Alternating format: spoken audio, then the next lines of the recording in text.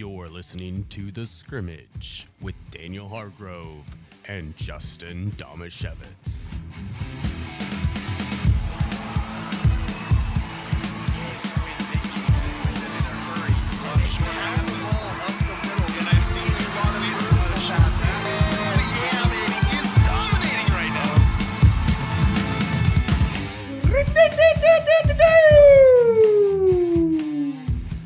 Yeah. Sorry, I just heard that, What the Fox Say? Mm-hmm. I heard that not too long ago. Hotty. Oh. Kind of got stuck in my head. I know all the words to that Do song. you? Yeah. My children loved it. Yeah, it's a great song. When it came out. Yeah. I listened to it literally 6,000 times. Wow. I counted. On the dot. Yeah. Not like I made little stroke 6,002? counts on the wall. Okay. No, because once the 6,000th time happened, I was like, guys, this is enough. That's it. 6,000. Stop it. So now that you've heard Daniel sing it, it's 6,001. But I didn't really sing it, actually. But he okay, heard so that himself doesn't sing count. it. Yeah. 2-minute drill. Ooh. Let's go, hurry up! Gotta hurry. Hey, 2-minute situation, 44 seconds, hand the ball around. Gonna do it right. 3 jet Buckeye, don't worry. The 2-minute drill starts now. This is professional, dang it. Sorry. Mac So Jones. professional, we didn't even introduce ourselves or the name of our show or our sponsors. Daniel just squeaks. 2-minute drill. This is The Scrimmage. You're Justin. I'm Daniel. That's Andrew. Okay. Ole Penn Real Estate, Law Office of Jeffrey A. Domashevitz. There it is.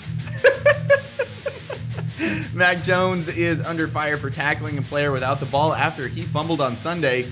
Justin, was Jones trying to injure the defender with a dirty play, or just an honest mistake in trying to make the tackle? I think it started out as an honest mistake of, hey, I'm going to grab this guy so he can't get the ball, and then it turned into an angry player showing reckless disregard for someone else's ankle. Oh, really? It wasn't the most egregious thing I've ever seen, but he'll probably be fined, and I think I would file it under the category of dirty plays. Scott Service has been named as a finalist for the 2021 American League Manager of the Year award, along with Dusty Baker of the Houston Astros and Kevin Cash of the Tampa Bay Rays. Daniel, will Service win the award? No, but he should. Dusty Baker, are you kidding me? Oh, this manager took the most talented team to the World Series. Cool. Kevin Cash, I guess, is kind of a story because, I mean, Tampa's payroll is like dirt every year. So I could see that one at least. I think Service deserves it this year, but no, I do not think he will win it because blah, blah, blah, his team didn't have enough wins. The Tennessee Titans took down LA after losing Derrick Henry. Justin, is everyone overreacting about how Tennessee is built? I think this wasn't the good game to measure that because the offense actually didn't really have to do all that much. There was a pick six, and then there was another horrible interception that gave them great field position. I think the way Tennessee's defense is built is the best 4-man pass rush in the league by the advanced stats. So I would say the way they're built on defense is good, and it's going to probably have to prop up the offense a little bit the rest of the way. Is that where I was supposed to buzz you? That's fine. That's fine. That's fine, actually, because I think the last question we have, which literally says college football playoff rankings, blah, blah, blah. Yeah, you can tell who wrote that one. I think it actually leads into something that's a little bit more of a conversation. I actually was Yeah. gambling that was a bullet point and not a question, but Sorry, I should put a question mark at the end of it. Real quick, though. Tennessee, are people forgetting that Tennessee has A.J. Brown and Julio Jones? No, like- I don't think people forget that, but I think It's not people- like they're just Derrick Henry and a Yeah. bunch of poopy heads. I think people more tend well, they don't to, have a quarterback, so to view Ryan Tannehill as just a guy who was only as efficient as he was because he was propped up by the run game.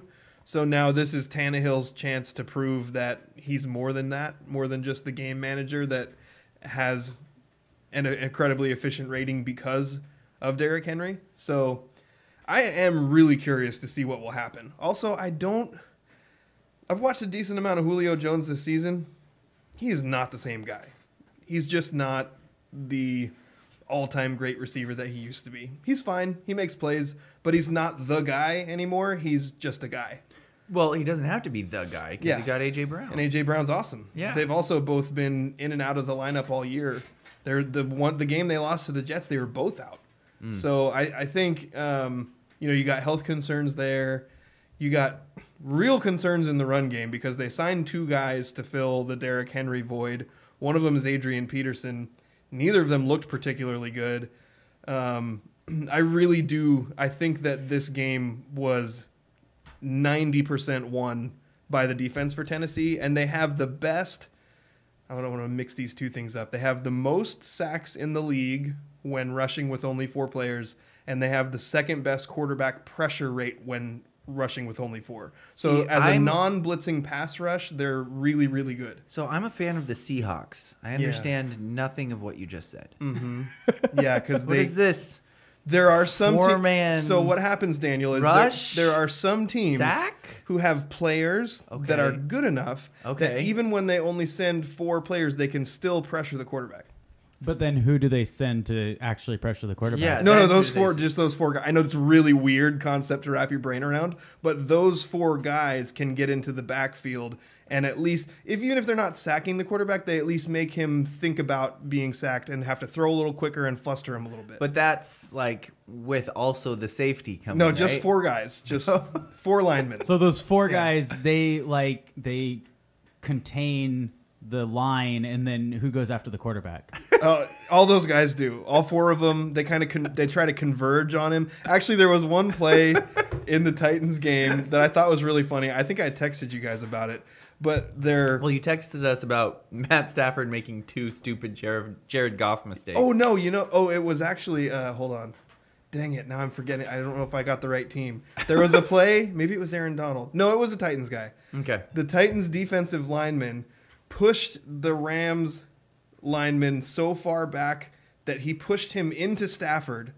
And then as Oh, Stafford I saw was that. stumbling, the lineman went around him and sacked the quarterback. I was wrong. That was You pretty texted cool. us about 3 plays, and that was one of them. Okay. Yeah, That pretty was sweet. that was an amazing bull rush. Yeah, like it was. that dude absolutely destroyed that lineman, the offensive lineman. I'm just going to say it. Titans are pretty good. Yep, they're pretty Although good. football was weird this weekend. You know what the was. best play of the weekend was? Josh Allen sacked Josh Allen. That's the best play of the weekend. What about when Josh Allen intercepted Josh Allen and also recovered a Josh Allen fumble? Did he actually Wait, do that? did that all happen? Did that He did happen? all 3 of those things I in didn't one. know that. Okay, I am shocked that you guys didn't hear that because I feel like I've heard it 20 times since Sunday. It's one of those things that people they've gotten so excited about it that So- I'm like, okay, like it's cool. It's So, cool. I slept all day today. Okay. So that's I've why I been didn't hear really it. busy, Yeah, you've but I been- Andrew, still you've been working should all day. have known. Something's yeah. wrong with my family and friends that they haven't told me this 7 or 8 times. I Yeah, want to say Justin. also that I think I heard. Well, I was so annoyed by it, I didn't want to annoy you guys with it. But I think I heard that it was the first interception of Josh Allen, defensive Josh Allen's career, and the first fumble recovery of defensive Josh Allen's career, and he did all 3 of those things in the That's same amazing. game. Oh, That's that's hilarious. amazing. I And saw also that- you made know what's funny quarterback is- Josh Allen look real bad. Real bad. Yeah. Just I mean, that's why he's on my fantasy team. Everybody has to have a bad game. I'm Daniel, not can I- panicking yet. Can I take a moment to thank you? Because I was 0-5 when I played your fantasy team. It was my first win of the year. I'm on a 4-game win streak now. I just won my game by like 40 points. My team, all it needed was to turn itself around was to play Daniel's team. You know what? You know I have a real bad fantasy team when Josh Allen wasn't even the worst quarterback on my roster this week. Who was worse? Daniel Jones. Oh. Yeah, he only scored 7 points. You know, there was another quarterback Daniel sighting this week. Old Daniel McCoy. Oh, Danny McCoy. Daniel Colt McCoy started a game for the Arizona And Cardinals and won. played great. What is going on? I don't know. This year's Really weird. man. I Super don't like weird. it. Speaking of weird, college football rankings, blah, blah, blah. Yeah, let's talk about it. So we had a large discussion on Facebook about this. Yeah, I really appreciate when our listeners are chiming in on these conversations because it gives us perspectives that we don't often think about. We've been talking a lot about Cincinnati, and I'll admit the first thing that was said by Loyal was like, would anybody really care about this if there wasn't a local team on it? And okay, I'm going to say two things. One is, I'm guilty. No, I probably would not. But there's at least one person in this room that's been advocating for the little guy for at least a decade. And that's Daniel Hargrove. Is that how long it's been since UCF? UCF, Boise State, how Boise far State. back do we have to Yeah, go that's a so good that point. you've been advocating for these teams to get a shot at It's winning? true. Because before it used to be they couldn't get into the major BCS games, Yeah. and that's what Boise State was. Yeah, exactly. Boise State couldn't get, and it wasn't like we were ever saying national championship, although It's just at sucks. some years I was, but come on. It Because just sucks that it's perfectly normal for a college team to never lose a game in their season and not be a champion. yeah. It's awful. And my main argument was, like, yes, I get what everybody's saying. It's the committee's job to make that decision. They're trying to decide who's the best, and they don't Most care popular. And there's another, yes, true, in my mind. But how can you, like, in any league of any sport you play in, are you sniffing your beard? I was hoping you wouldn't notice.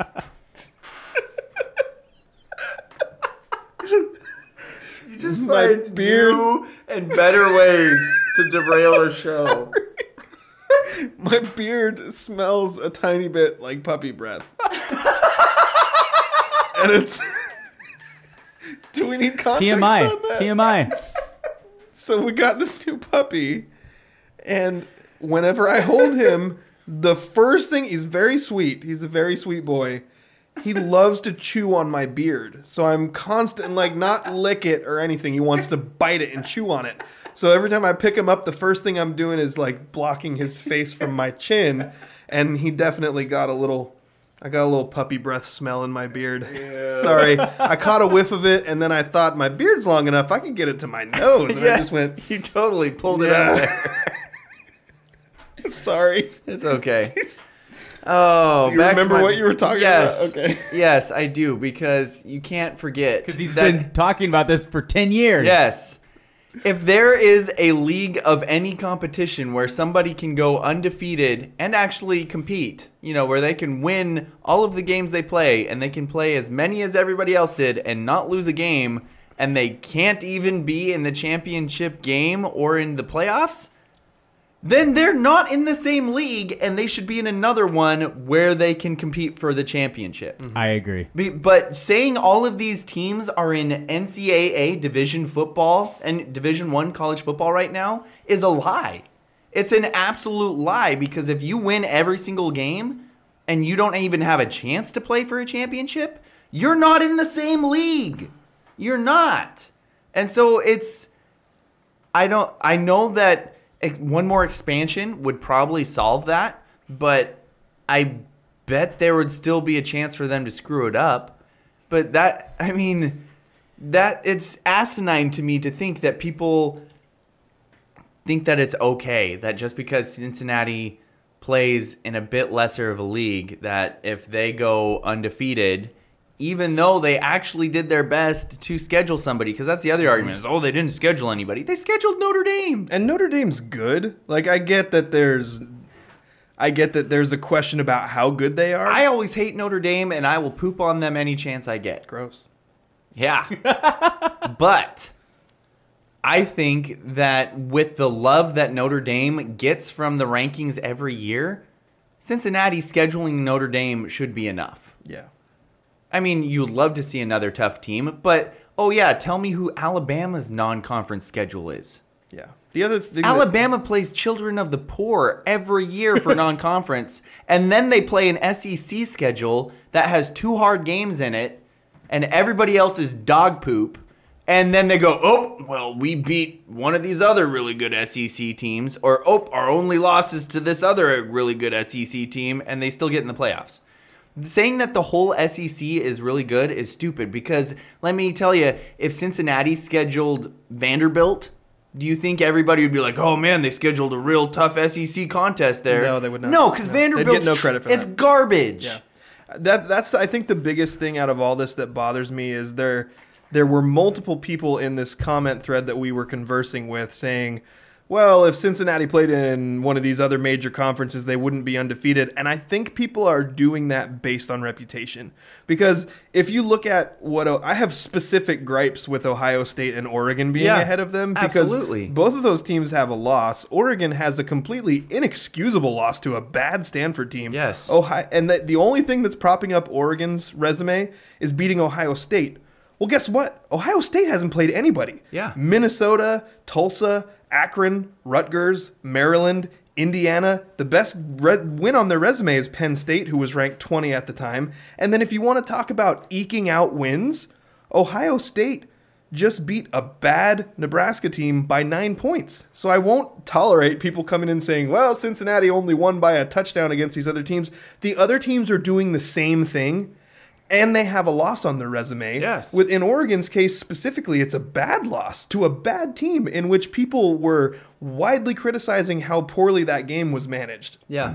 So I feel with those two teams specifically, at least if you go into Alabama's schedule, which I did earlier, the loss that they have to Texas A&M, okay, Texas A&M's pretty good. Like They Alabama weren't ranked at the time. Well, they are now. Well, because they beat but Alabama. They No, just but- beat LSU by 6 points. Okay, but I'm not okay. I'm And not trying to LSU, I advocate believe, that is not Texas even A&M, ranked. and I'm not trying to advocate that Texas A&M is amazing. Yeah. but I think they're like 7-2. Like it's not a bad loss. Okay. but Alabama should win that game. Yeah. But at least if you look down Alabama's schedule, they have ranked teams on it that they're beating. You know, Yeah. Georgia went out and scheduled Clemson, which I guess turns out to be not that great of a win, but it's still a win. But so you like give there's- them credit. That's the other thing. Yeah. They scheduled it thinking it was going to be a great game. right? So Cincinnati scheduled Notre Dame thinking it was going to be a great game. yeah. So I have less of an issue with those two teams and Alabama and Georgia. And prior to this past week, I had no issue with Michigan State because they were undefeated. Also, the Ohio State thing has a decent chance of kind of working itself out because their last two games of the season are against Michigan State and Michigan, I believe. So those teams are kind of like beat each other up to maybe where only one of them gets in. I just feel like specifically with Ohio State and Oregon, I got big gripes about why two one-loss teams with nothing that really proves that they're any good are ahead of Cincinnati on the rankings. Absolutely. Okay, that's last week's rankings, right? Yeah, the new ones will come out tomorrow. And I guess the in a new way, ones were released November 7th. No, college football playoff rankings. Oh, no, I'm sorry. I'm You're looking talking at about the AP. AP. Yeah, well, that's the Cincinnati's thing. been 2 in the AP for the last few weeks. Yeah. Yeah. Okay, never It's mind. the college football playoff rankings, and I only know this because I looked it up right before I came here. They're going to be released every Tuesday between now and the actual playoff. Which really sucks for us. But it's Yeah. smart for them But because we're nothing else projecting. happens on We're Tuesdays. projecting a little bit because we don't really know what Cincinnati's going to come in at. But Oregon and Ohio State didn't lose, so I'm going to assume Cincinnati's not going to jump over them. Yeah. The only team they really have a chance of jumping over is Michigan State. But in the predictions that I looked up, it still had Cincinnati at 6, Michigan State at 5. So that feels like the most likely scenario, and that probably means there's going to be 4 one-loss teams ahead of undefeated Cincinnati in the rankings, which feels ridiculous to me. Yeah. Just it's so So frustrating. Alabama just beat LSU 20-14. LSU is 4-4. Alabama also had like a 2-point win over Florida, and at the time Florida was I don't good. understand why they're ranked even At the- like yeah. they're a top 5 team maybe. So at the time Florida was good, but Florida's lost like 4 games in a row or something. So now that looks like Yeah. they're not very good anymore either. Yeah. So And remember, all of those good wins are like in conference. yeah. Because Alabama doesn't schedule anybody but in conference. Well, they don't have to because the SEC is a step above the NFL. Exactly. Anyway, that's my big gripe about that. I do understand where you're coming from in your guys' arguments, and they are valid. I'm going to say they are valid points. I don't agree with them, but I think they are valid.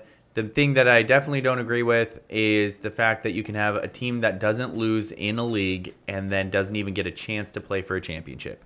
That is a farce to say that they are in the same league. And right now, these teams are in the same league. So, Nominally. yeah. Yeah, exactly. By name only, I guess. Yeah. Because they're not popular enough or in the right league, the right division. All right, Justin, do you have a Stump Daniel? I was going to try and come up with a... You do? I got something. No, okay. Serving questions up on a silver platter where the points are made up and the rules don't matter. Time for Stump Daniel. I think we've been a little too sportsy lately. Stump Daniel brought to you by the law office of Jeffrey A. Domashevitz, by the way. This is a sports Really? show, Taste testing chocolate or taste testing candy was too sportsy? That was great, though. That was like... Don't you dare say that wasn't good. We'll bring that back. We'll bring that back in the mailbag. Good. You're right. We got a lot of really good comments and feedback on that. We'll bring that back a little bit. And I got a surprising take, I think, on that whole candy thing. But I was getting railed on that. As I was, That's coming up in mailbag, right? We're going to talk about that? Yeah, we'll do that. Good. I think, and that was like 10% of our show. I would prefer that our show be 50% sports, 50% nonsense, but, we'll balance it out. And so because I feel like we've been so sportsy lately, I decided to go with some crazy animal facts, Daniel. So we're going to play True, False, Crazy Animal Facts. Sweet. All right, so first question. Forgive me for a moment. Okay, so first question, Daniel. Is this true or false? Elephants in Africa are now being born without tusks as an adaptation to poaching. So elephants are now being born with no tusks because too many elephants were being killed by poachers. Well, that's interesting because if the elephants... Sorry, I got distracted because Joel DeBlanco dropped into our live chat to say, Joel. Hey, what's up, guys? Hey! And they hate us because they ain't us. Yeah. Yes, sir. Did you say anus? No, ain't us.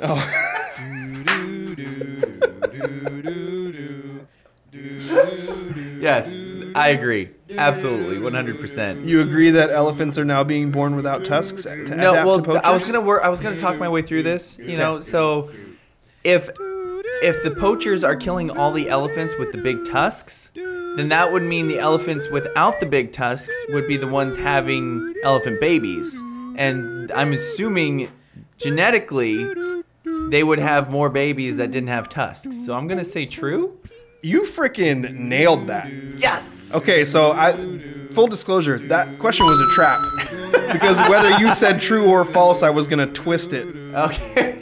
Because technically, it's not like an adaptation as like a defense mechanism, which is the way I phrased it. Although I would have said, if you said the other way, I would have said that was right. But the way it was explained by Ron McGill, leading zoologist of Zoo Miami, was that just like height. He used height as an example. Yeah. If everybody decided, I hate tall people, and killed all the tall people, all you'd have left was short people, and people would just get shorter and shorter. So exactly. And that's why, so many... Okay, maybe I'll... Never mind. The same phenomena as the elephants with tusks to the next question, is also true to rattlesnakes with rattles. There are so many rattlesnakes now with no rattles or tiny rattles because people kill the rattlesnakes with good rattles and use them to make cool stuff. Do you think that's because they can find the rattlesnakes with the good rattles?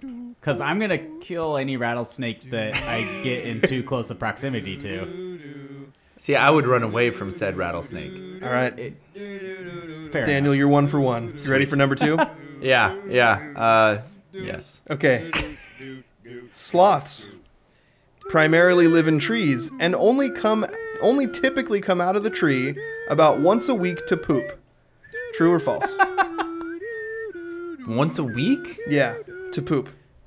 Man, my son goes on streaks sometimes like that. Streaks. Poop streaks. Poop streaks. I'm gonna say true. That is true. Yes. You're 2 for 2. I have no reasoning behind it except for it's funny. Okay. Next like question, sloths. Daniel. Sloths are cute. Ringtail lemurs, Okay. as a form of conflict resolution,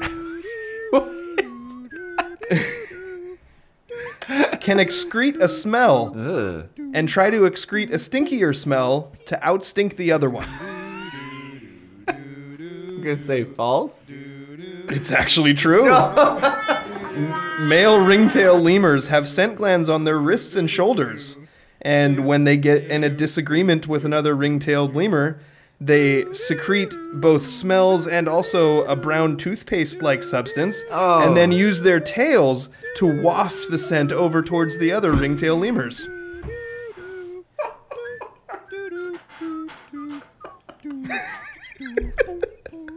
I'm sorry, I'm just picturing if humans used this as their what how did you word it? Conflict resolution. Daniel would win yeah. so many arguments. Everybody with lactose intolerance would win so many arguments. It's like I think that... No, I'm not going to say that. the worst part about that was the brown toothpaste. I know, it's pretty gross. Why is it toothpaste like? I don't know, ask the lemurs. Or God, who created the lemurs. Next one, Daniel. Male seahorses. Yes, true. That is true. Male seahorses do get pregnant and give birth. Yep. Crazy, Which right? somehow you knew. I knew that one. That's like two already out of these that I feel like these are all pretty random. Like, is that something that's well known, that male seahorses give birth? I don't know why, but it is to me. Okay. I've seen that multiple times. Between that and the elephant one, you've got like bonus points. I think there's a true facts about the seahorse. Yeah, that probably is. I love those videos. Next one, Daniel. About the mantis shrimp. Koalas, often mistakenly called koala bears. Koalas have... Wait, Well, they're not real bears. They're confused with drop bears. True. But Koala also, bear is not the name, it's a koala. you're also saying koala Koala. instead of koala. Koala. Is it koala? Cruella. Have I been mispronouncing Okay, this the how whole did time? you say it? Koala. Koala? I almost have like a W I think in we're there. saying the same thing. But now I don't know why I have a W in there. Koala bear. Koala bear. Why am I saying koala? Because isn't it K-O-A? Koala. Why am I putting a W sound in there? I just got a text from my wife that says, everybody knows that male seahorses carry babies. Well, Koala. everybody Okay, does hold on. now Wait. because Justin found out. We need to Exactly. resolve this, okay? Daniel, I'm going to say koala, then you say koala, and Andrew will tell us if we're saying the same thing or not. Okay, you ready? Yeah. Koala. Koala. Koala. You're saying koala. the same thing. Oh, really? It's the same picture. Okay, I feel like I was throwing in a W sound Well, in you're there. clearly spelling it wrong in your head then. I'm glad we got to the bottom of that. Okay, yeah. Anyway, what So about true these? or false, Daniel? Koalas have... No, I said it different that time. Did you? Yeah. Now it's in Koalas. your head. Okay, koalas have human-like fingerprints. True or false, Daniel? Oh, dang it, that's not the trivia I was hoping you would go for koalas. What were you going to go with? I was hoping you were going to go with they only eat a certain type of plant, and even if you pull that plant and put it on a plate in front of them, they won't eat it. They only eat it if it's off the tree. Eucalyptus. Yes, thank Nailed you. it. Fingerprint. I'm going to say false. It's actually true. Dang it, have all of these been true? In 1996, a team of anatomists at the University of Adelaide in Australia discovered that koala and human fingerprints can easily be mistaken for one another. Well, that's creepy. What if koalas start committing murders? How do you know they haven't already? It's the perfect crime. They have claws. Drop Like, bears. look at the claws on this thing. That's a koala. They don't I'm have gonna the put this up for energy. the. Can the camera see that, Andrew? Can it? Yeah. Yep. Koala claws are way scarier than I thought they were. Yeah. Thankfully, their brains don't have the thinky parts very They're dumb. They're really dumb. Last one, Daniel. You're doing pretty well here. This one, I think, will hit a little close to home for you. Uh-oh. Is it beaver related? Yeah. Dang it. I think you should get a bonus point for knowing it's beaver related. I don't know. Like, there's all this stuff that I didn't anticipate you getting, and you're just getting it. We need to record at 7:30 in the evening more often. You're on top of your game here. Sharp.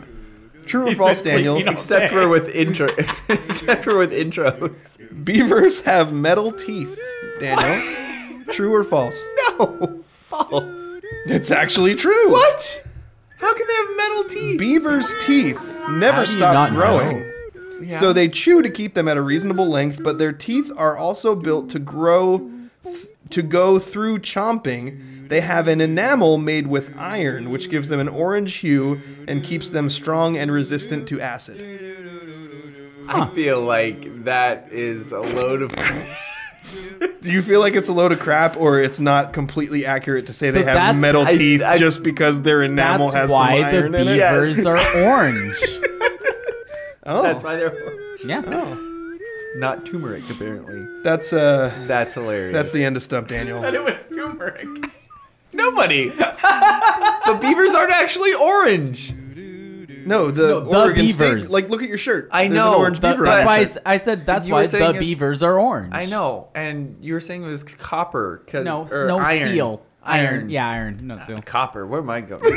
My Copper sharpness would be has green. completely left. Copper would be green. You used it all up. All gone. That was pretty good, though. Did I win? Yeah. Sweet.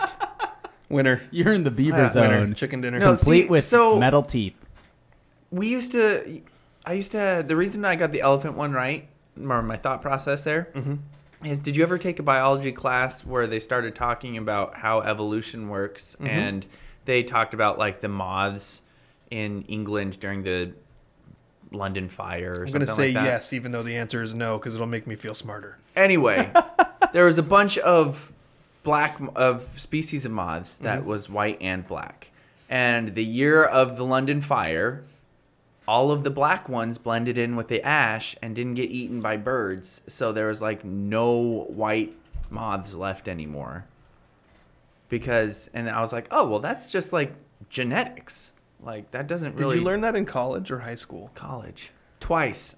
Because I took a lab at Grace Harbor, and then when I went to Wazoo, they were like, "You need another so lab it's credit." the reinforcement of it, I think. Yeah. So I don't remember anything I learned in college. I remember so many. There was multiple things. and I like only that. went to college for a year. There's multiple things like that in that lab that I remember. You're right, specifically because I took the same lab twice. They were like, "You need another lab credit," and I was like, "Oh, will this one work?" And they're like, "Sure." Literally these same exact labs. And that I took bet at you Grace never Harbor. thought it would pay off, and look at you now. Look at me now. Winning Stump Daniel largely based on that information. Yep. That's really fascinating, though. Yeah. Beavers have metal teeth. Yeah. And the rattlesnakes Yeah. losing their rattles. So let's talk wait, about are rattlesnakes poisonous? venomous, I think. Venomous? Yes, Thank they you. are. Yeah. Yes, they are venomous. Well, that sucks that we don't know they're coming anymore. Yeah. Also, though, I thought that the rattles grew as they got older, I think so. because they it adds like an extra link to it when they shed their skin. So I am curious about whether it's just that there's lots of young rattlesnakes and they aren't living as long, or if they're actually not. Like they don't. I'm all the old ones interested. were I don't know. Take it up with Ron McGill of Zoo Miami. He's the one who said it. Yeah, Ron McGill. I probably won't do that. Why not? He seems like a perfectly pleasant that man. was I'm busy. That was really fun though. Thank I really you. liked the I animal put facts. almost no thought or preparation into I that. used to love zoo books. Yeah. You know, those magazines at dentist's office. Yeah, so we had a thing. I can't remember what it was called now, but like when I was a kid, we had these binders of animal facts, right? So there was this company that they actually totally tricked my parents bad because they would do this thing where they would just send you this stuff, Yeah. and be like, "Here's the stuff you ordered," even when you didn't order it. Oh, snap. So what happened was we got it, and it's like a starter set of 30 sheets of animal facts, and here's your first binder I to think put we them had in. that too. Yeah, and then my parents were like, oh, "What is this? We didn't order this." And then all of us kids were like, "Oh, that's so cool! Look at all how much we can learn from this." And then my dad was like, "Gosh darn it! Well, I guess we have to keep doing it." And then it's like a subscription, Yeah. and then they send you like a 5 more every month or something, and you find the binder and you put it in the right spot, and then you got all these animal facts. That's pretty cool It's though. pretty cool. But did you learn the animal facts? I don't remember them. I learned them at the time. I remember from zoo books that sharks don't have bone, it's cartilage. And I startled some museum guy in Washington, D.C. by knowing that fact. Oh. But yeah, Must have that been was a lot of dumb kids that came I through know, there. right? They're all little kids. Yeah. But I was like, actually, it's cartilage. Yeah. Do we want to get to Seahawks stuff? There's not a ton. There's a bit. There's two things I think. Yeah. To talk about. One is the return of Russell Wilson. Yeah, he's been medically Hooray. cleared to play. See, I figured he would come back, but I don't know why, but I didn't think a doctor would be like, yeah, you're good. You know? Yeah. Well, for the people who want said. to spin this as like that want to play up the narrative of Wilson being unhappy or there being friction between him and Pete. This is the doctor that made the surgery has said that it's okay for him to play. Gotcha. So the team doctors haven't said that yet. The team doctors haven't. I'm probably not haven't aware even that looked at they've- him yet. Yeah. Russell's shown him the finger, all right. But so I've heard a little bit of that tone to the way people are talking about the news. Like, is there any doubt? I have no doubt that if Wilson, I bet even if he wasn't 100%, but he said he was ready to go, they're gonna play him. I mean, this is the short end of the timeline. So as soon as I heard the first person suggest that he might come back for this game, I've been assuming he's going to come back for this game. Same here. Me too. Yeah. So that's the one news. The other news is Pete Carroll just loves to sprinkle things out there sometimes. Like, you don't know. Kind of like that. That was a good Pete impersonation. Except he does it from the podium at press conferences when he's asked on if they're going to try and get OBJ or not. He's just like, I didn't say yes and I didn't say no. Yeah. Well, he went on a long, you'll that see, makes it sound like I don't they know. didn't have a chance. Like somebody claimed him before. I've been on the practice field. And then he was like, see how I answered that without saying yes or no. And then he was like, I don't know, you'll see. And he like ends it with this like curious little, you'll see. You know what? It was adorable. You know what my favorite Pete Carroll non-answer ever was? I don't remember what the question was, but it was how are you going to handle or how are you going to address this issue in this next week? And it was like, really well. Yeah. And the reporter's going, Gee, thanks. thanks, bud. Bless your heart. So as far as OBJ goes, Yes. I want to say if they were to bring him in, it would be cautious optimism on my part. So this was another one. We had some really good conversations in our socials about this specifically, that there's a lot of people who are saying, well, why would you think about adding a receiver? That's not what the problem is. But people, you got to understand, there's a talented player out there. There are no talented offensive linemen just hanging out there. They're all on teams. Yeah. So there's no offensive lineman you can go out to boost your squad. Yep, There's exactly. no pass rusher that's great that can boost your squad. Clay Matthews isn't going to come in and save the day. You have enough average to below average pass rushers. Clay Matthews isn't going to help. So if there's a possibility to bring in a guy who has a chance to make your team better, I think you have to at least consider it.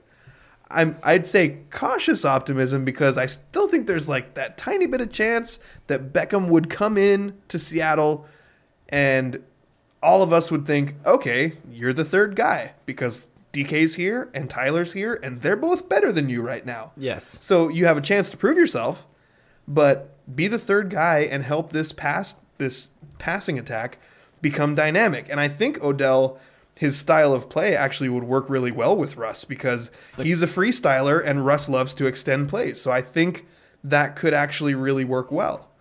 But I think there's at least a little bit of a chance Russ that likes Odell it when would his come in. receivers catch the That too. passes that he throws, though. Well, Odell likes it when his quarterback actually throws him the ball to him in a place where he can catch it, which hasn't been happening with Baker Mayfield. But I think there's at least a little bit of a chance that Odell Beckham comes in with the kind of attitude that he still thinks he's the guy instead of a guy. Yep. So, like, I have that little bit of a thought in the back of my head.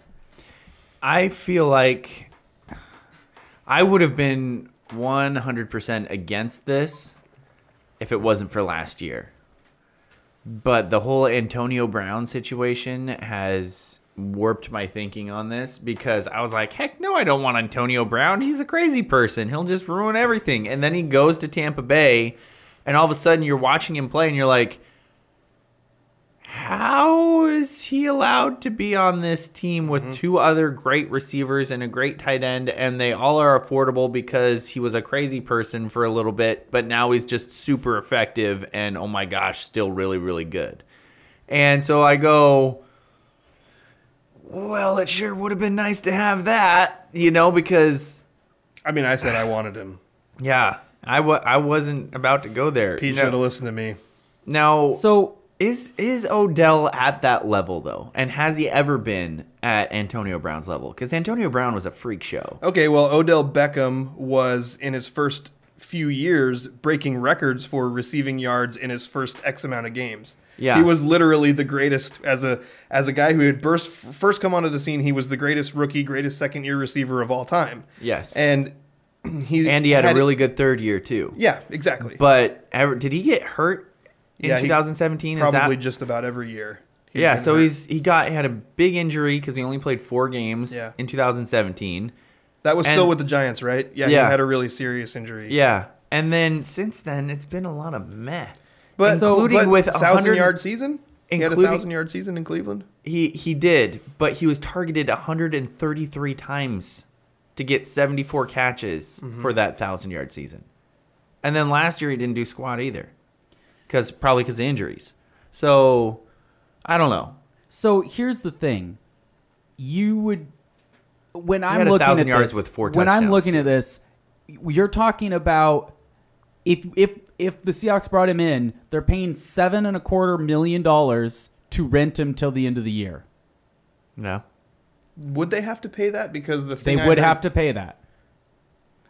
There were rumors before that if they claimed him on waivers, they would have to pay that. If nobody claims him, then he'll be a free agent. Yeah. In which case, they'll have to sign him for But whatever. like Justin said, get. Are you going to get a better player that's just sitting there right now? Or are you giving up on this season? Yeah. Like, there's not a better option to spend your money. Does a third receiver? Well, cap space can be rolled over. So that money could be spent next year, and cap space can be rolled over. Yes, cap space can be rolled over. Then why don't teams just not spend any money and then go buy a bunch of players for the next season? Some teams do. Cleveland saved I learned this. There's rules when Andrew texted it to a group we were in literally a couple days ago. I didn't know that either. I looked it up, and there was a year. I remember if it was last year or this year, Cleveland rolled over $30 million of cap space. Well, I remember they were the first team to do a cap dump with that trade. But I didn't know that they were rolling over. I thought they were just getting out from under cap hits that they would have been taking that next year. I don't know what the specific rules are for rolling over, but I know that it doesn't happen automatically, but you can designate a certain amount to roll over to the next year. So are you giving up on this season then? The other thing is... does it... I guess I just don't see what's the upgrade there? Your third receiver... He'd be better than Freddie Swain. He'd be very talented. Is that you throw 5 times a game to your third receiver? Well, that's the thing. If you had a really talented third receiver, you'd probably throw more times to him. Doubt. You can use full sentences. You don't have to talk like the kids. Just that absolutely reminds not. Me of if you Kevin get a new from The coach, Office when he starts speaking in broken English. If you get a new coach, why you might use start lot throwing word more. when few word do trick? Let's talk more time. You already have a tight end that you brought in to be a passing threat, and you don't throw to him. Okay, so what you're saying... So what about getting a third receiver that's really good is going to make... it's not going to be used. Did you not watch the Tampa Bay Bucks last year? The Tampa Bay Bucks aren't coached by Pete Carroll. So your specific concern is that... What about the Seahawks adding another receiver makes you think, yeah, they'll throw more? They don't throw because they don't have enough receivers. I don't think they'll throw more, but I think they'll be more open. Do you really think that Odell Beckham Jr. can't do more against a nickel corner or a linebacker than Freddie Swain can? It gives the defense one more weapon to work. Tyler Lockett and DK Metcalf draw so much attention. You throw Odell Beckham in there, you don't think that they might get some of that attention taken away from them?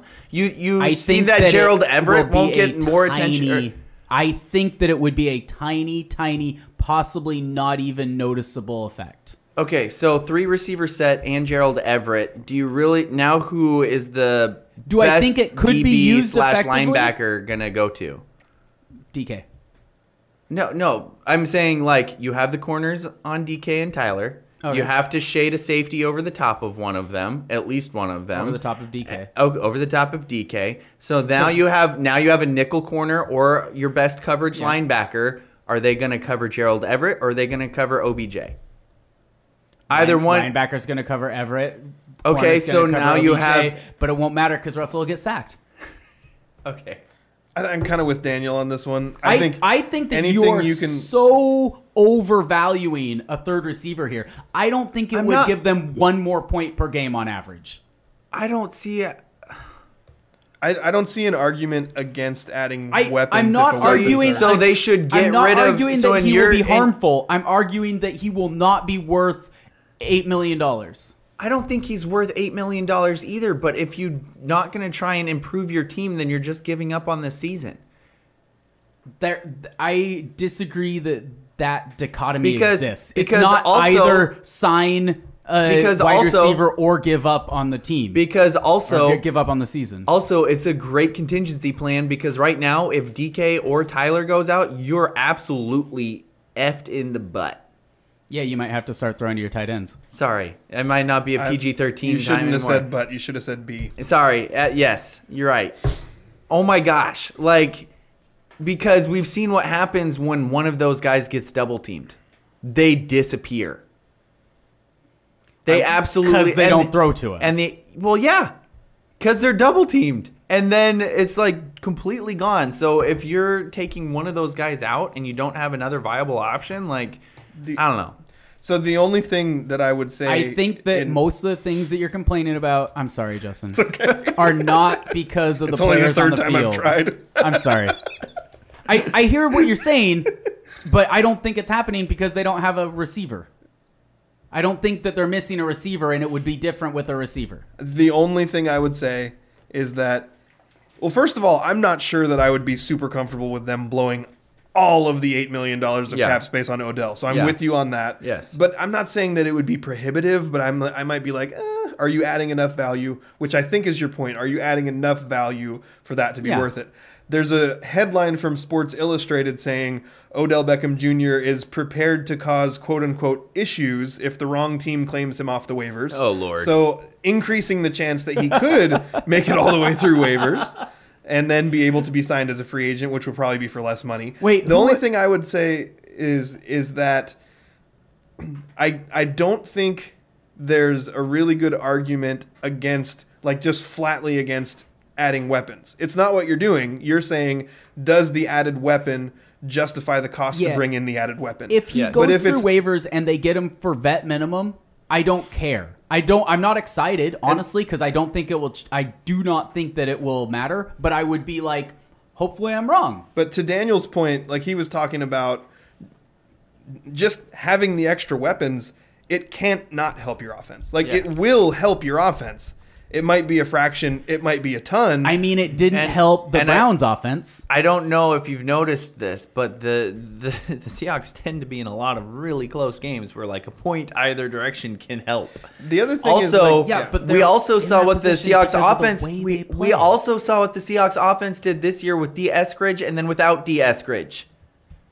They were explosive and putting up a butt ton of points, and they have been poopy butt soup since then. And that is your third receiver. Are we blaming that on Eskridge? I'm saying find another correlation while Russell was still there. And the thing with Odell in Cleveland, I mean, you don't have to look very hard to find the compilation video of all the times that Baker Mayfield missed an open Odell Beckham Jr.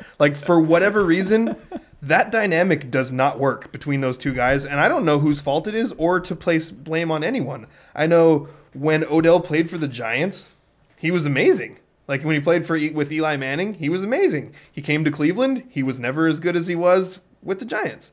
So does he just need to be unlocked by playing with a quarterback that can connect with him? It's like, I remember having Who this... is he playing with? Not quarterback, but who are the other receivers on that Jets team? You mean it was Giants? Giants team. I honestly don't remember. I don't either. I was just wondering But if maybe he needs to be far and away the best receiver or the best athlete on the field.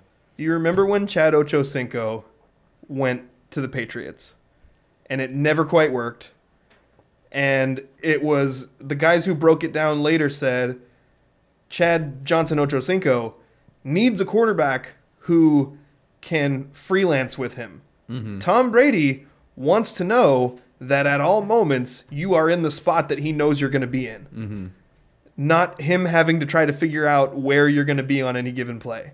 And I don't know if that's the specific disconnect that Baker is having with Odell or exactly what it is. I know that I've watched compilation videos and they've been circulating like crazy. Well, that's because Odell's dad made them. He didn't make it. He copied and pasted it. Oh, nice. But they're out there. Like, it's not hard to find. He's been open and they haven't been able to connect. Yeah. So there's an argument there that the right quarterback who could be in sync with him, or perhaps it's just the matter of needing a guy who can improvise better than Baker can, which is weird because he's kind of known for the rollout completions. Yeah. But, I mean, to me, it's another weapon on the field. And if we're talking about the difference between you paid him $200 or you paid him $2 million or $7.5 million, I almost think it's like, it's not a negligible amount, but if Pete Carroll and John Schneider look at Odell and think, hey, this could be the guy that really puts our offense over the top, it's worth it to spend that little extra money. Yeah.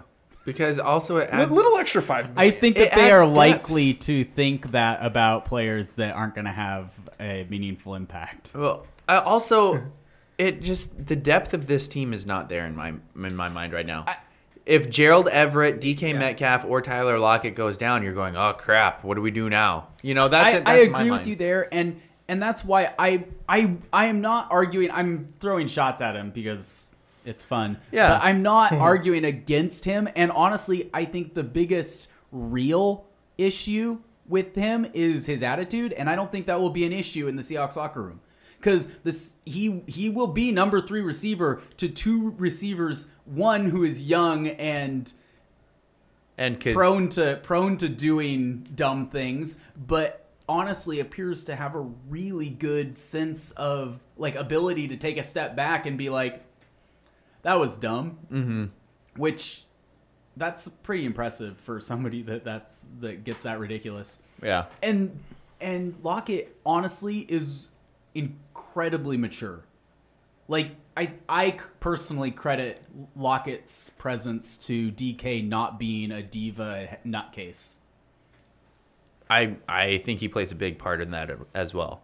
But anyway, I don't know. We just talked for a lot more time than I thought we were going to on this. No, it's not. I mean, I think that those are the two sides of this argument. Is he worth it? And last year, I would have been 1,000,000% on your side of it. 100%. At least 120. Yeah. I would have been all over it. But after seeing what happened in Tampa, and I know, yes, you're right, they do throw more.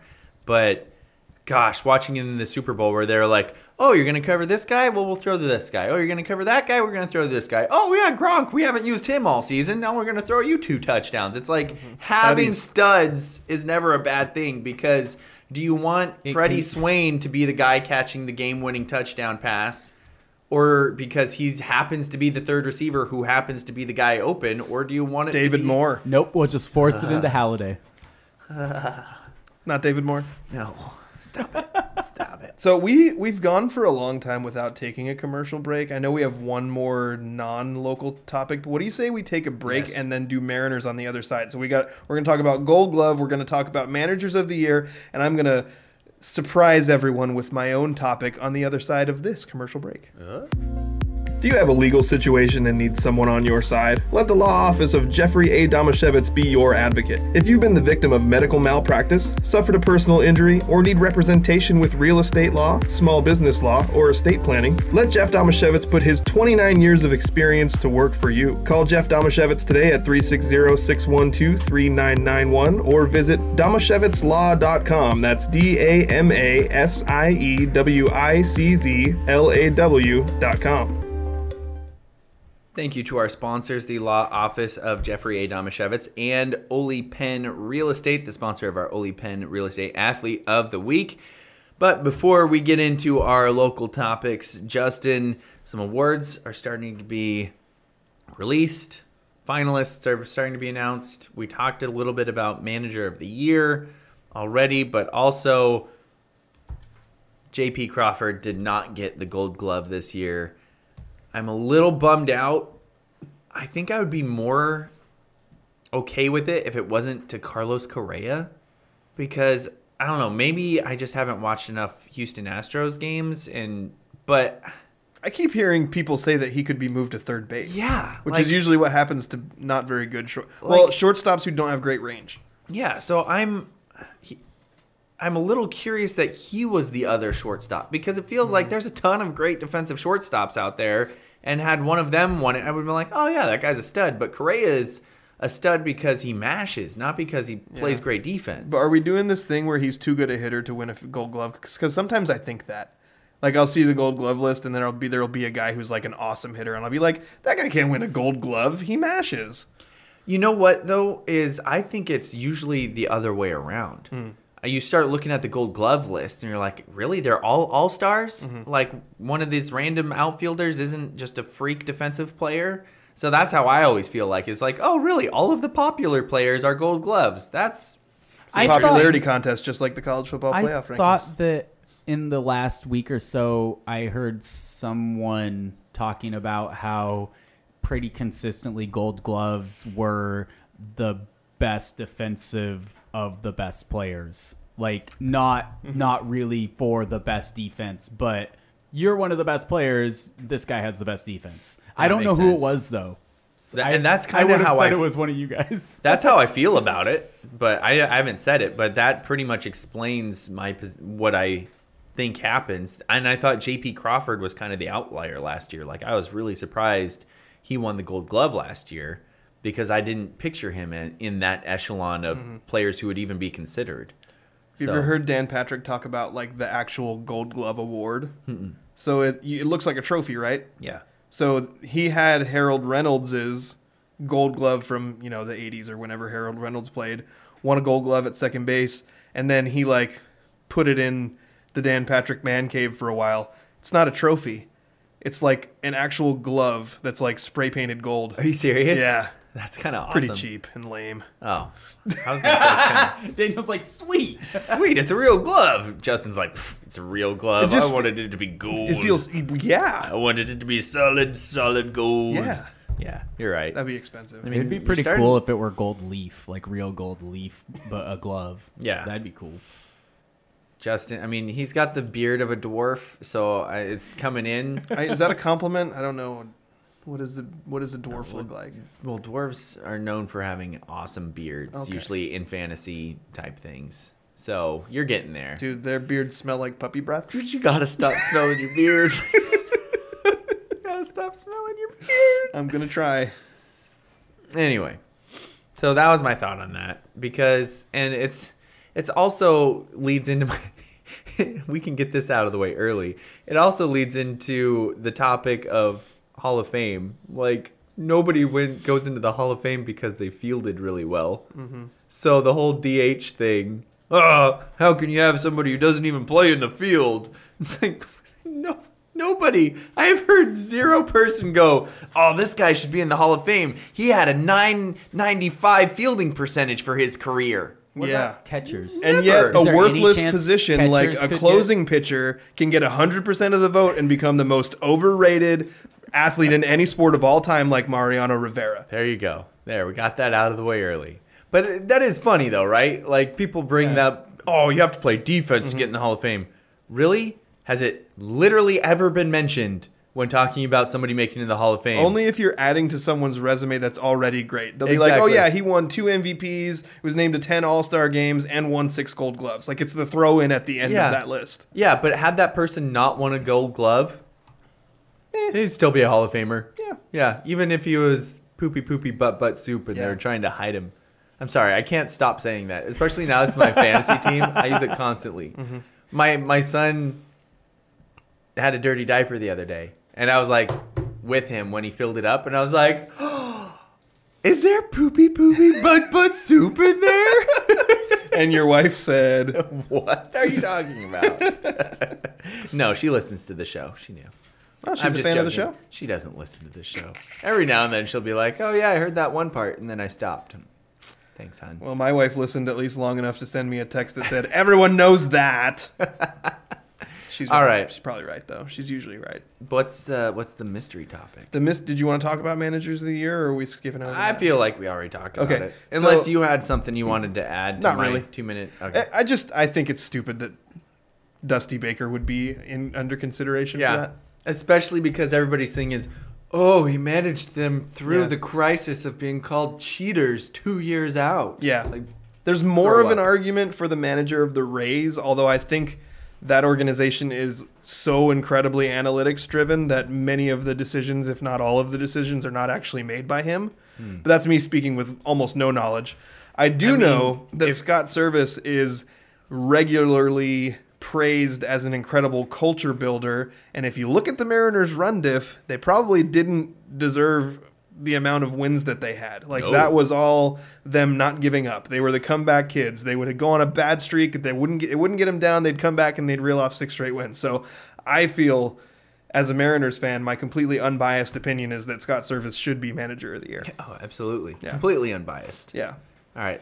Mystery topic. I want to know what the mystery topic is. I got in a little bit of a twargument this week, Oh, no. Not a twargument. which is an argument on Twitter. A Twitter argument, a twargument.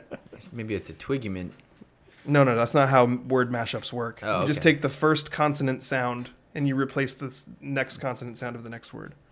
So twargument, Twitter argument. But you didn't replace the next consonant. Because sound it doesn't start with a consonant sound. There's a whole rule book.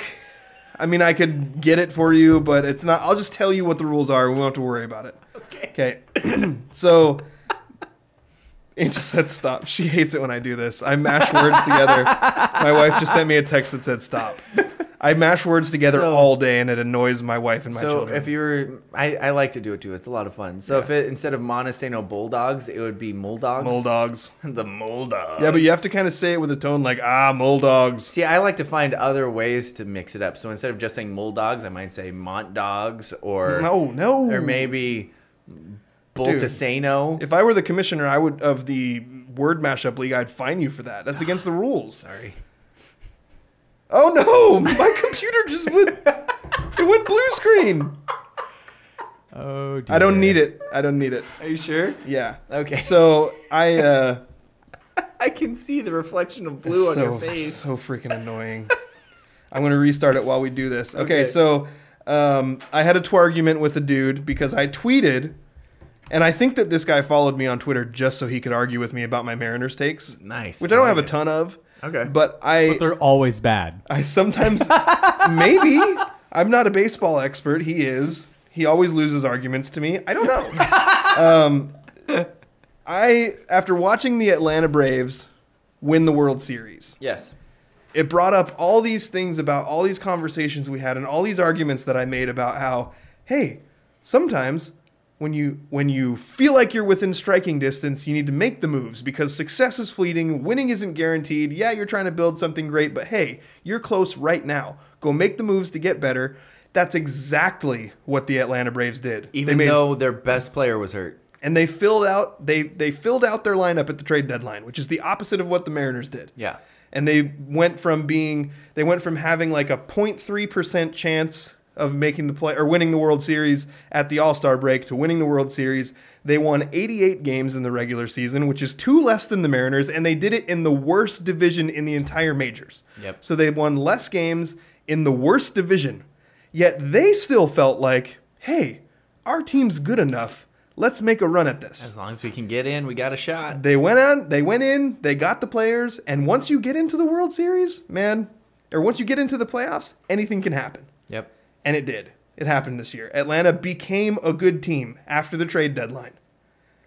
And I'm just like, dang it, why couldn't the Mariners have done that? And I'm not even going to say they should have done that because they definitely would have won the World Series, but like, just try.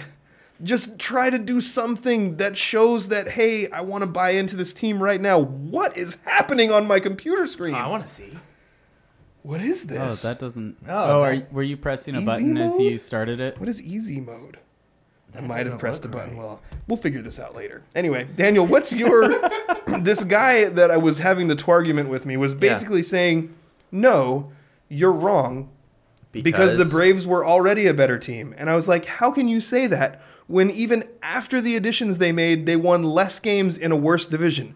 And he starts bringing out all these analytics of, well, this guy was this, and they have all these guys that were rated this in WAR. And I was like, are you trying to convince me they were a better team after the trade deadline? Yeah. Because that's kind of my point. Exactly. They became a better team after the trade deadline. You could go in at some point and read the entire thread because we argued for like an hour. Yeah. And there's a lot of information. It was circular. It sounds like he was using a bit of circular reasoning. He was. Like, well, they were better. Well, yeah, because they made themselves better. No, they were better. He was also pointing out, well, the guys that they already had also got way better during that time. And I was like, well, you're completely ignoring the fact that better hitters make the rest of the hitters in the lineup better. Yep. So you're taking these stats, but you're not giving the Mariners hitters the benefit of the doubt that if they had protection around them in the lineup, they would have also produced better. Yeah. So to me, like, I'm so glad that the Astros didn't win, but I just can't enjoy these things. Like, I'm like, why couldn't the team I root for have done that? Yeah. And I'm with you. I think that, gosh, and I hope it works out, but they have a plan in place. Mm-hmm. And this wasn't part of the plan. Yeah. They weren't supposed to be this good, Justin, and it threw a wrench into it because they're like, oh, the players will understand. We're not this good yet. But the older players got grumpy because they got good before they were supposed to. Mm-hmm. And that threw a wrench into the plan. Community-wise, in the clubhouse, they're like, oh, crap, we weren't supposed to be this good. But then they got that good, and then they started going, okay, well, why aren't we helping this team out?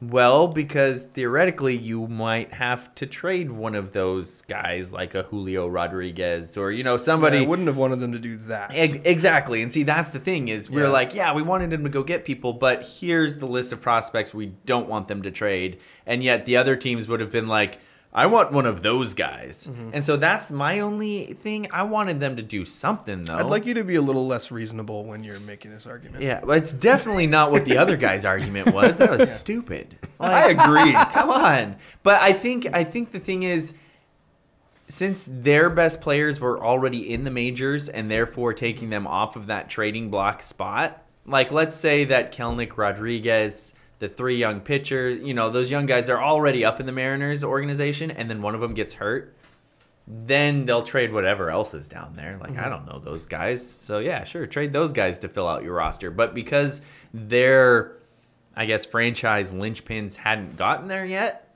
maybe that's why? I don't know. But I definitely looked at all these teams making the playoffs from the National League, and I'm like, oh, great. Like, yeah. And how bizarre is it that, you're right, Atlanta with 88 wins. And yet everybody looks at it and it's like, oh, the Mariners just weren't good enough. Why would you build around this team? That argument is such bullcrap, and it's for condescending dillweeds. Yeah. Because a team with 88 wins just won the freaking World Series, and they were trash at the All-Star break. Exactly. And I was asking the guy, like, what are you looking at? Are you looking at run diff? I see that Atlanta had a really high run diff.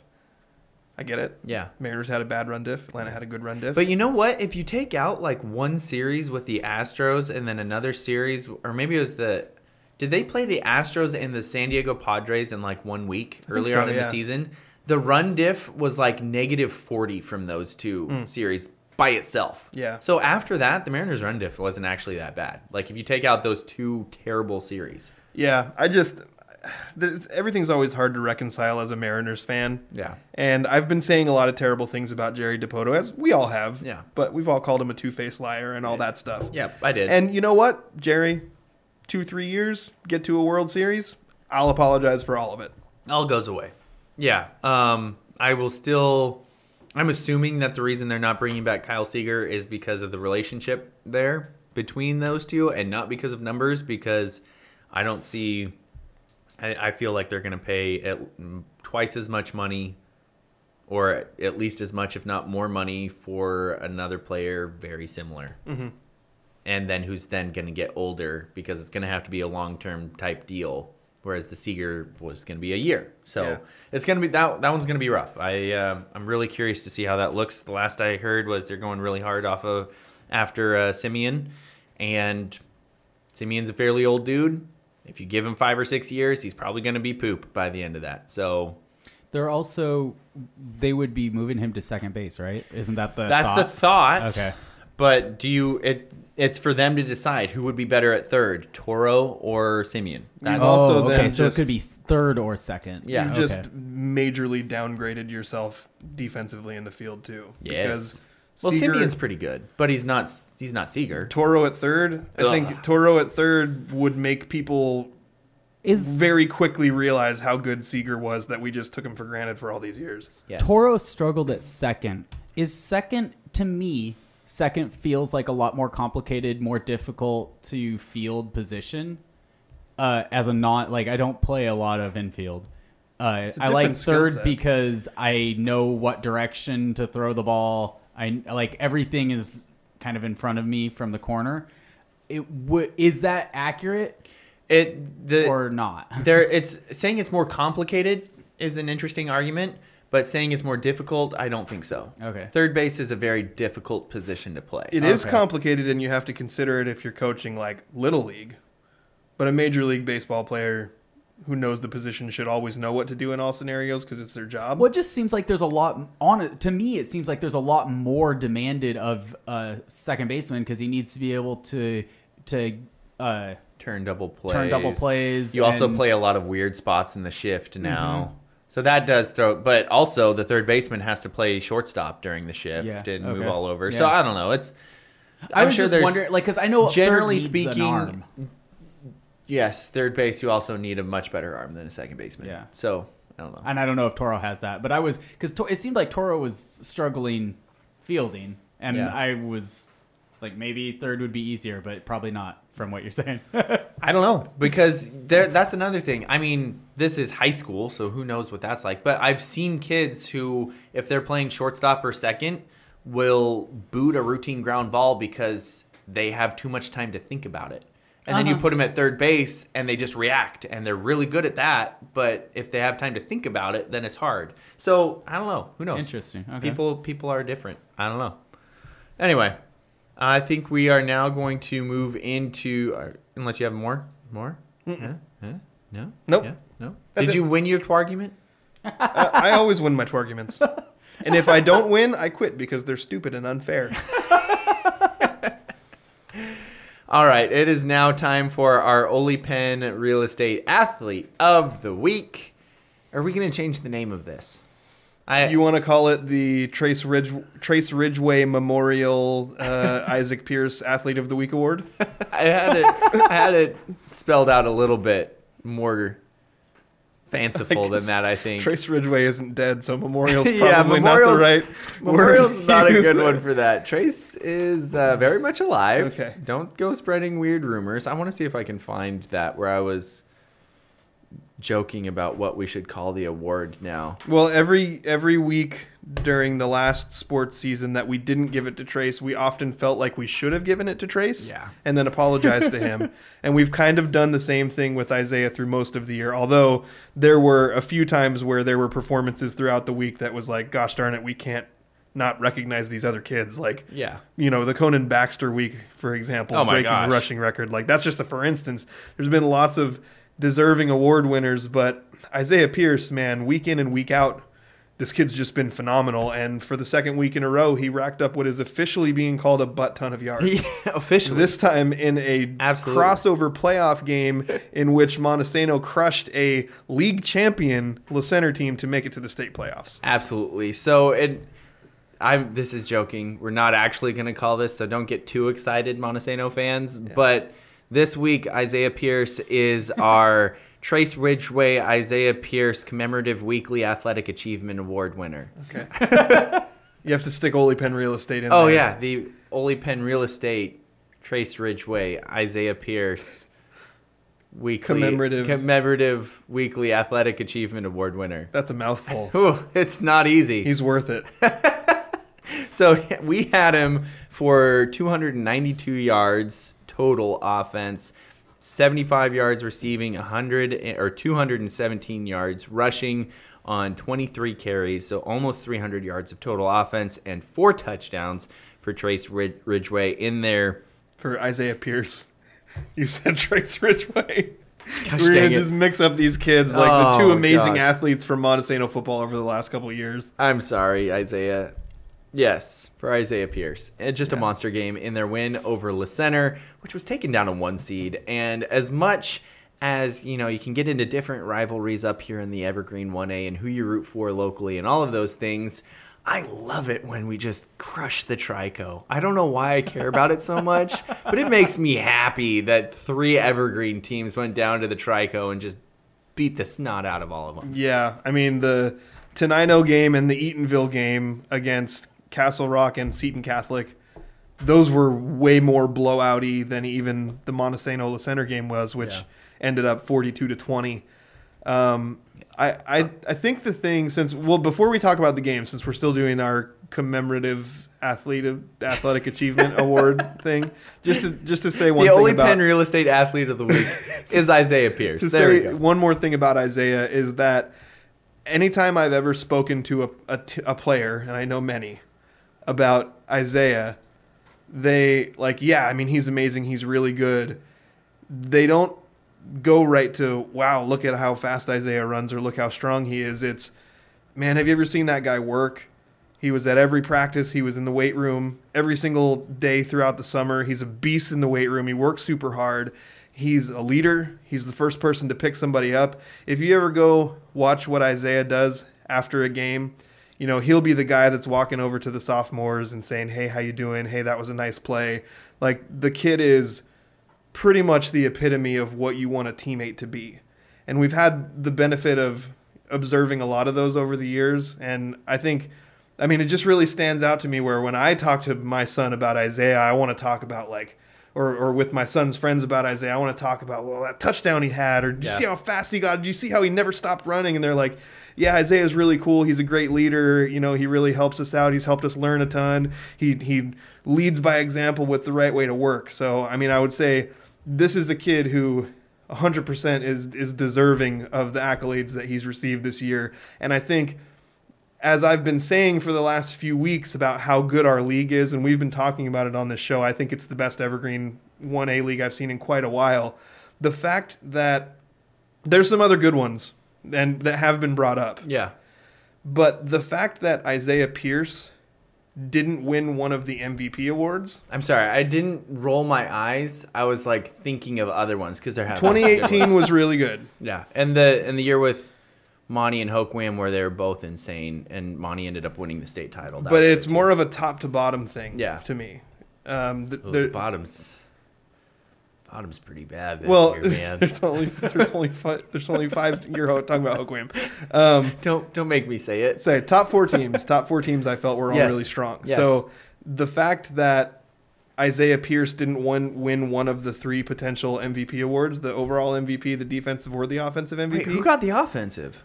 There was 2. So the league MVP was Takari Hickel from Tenino, which I feel like is well deserved. Yeah, it checks out. Both sides of the ball, he's a total beast.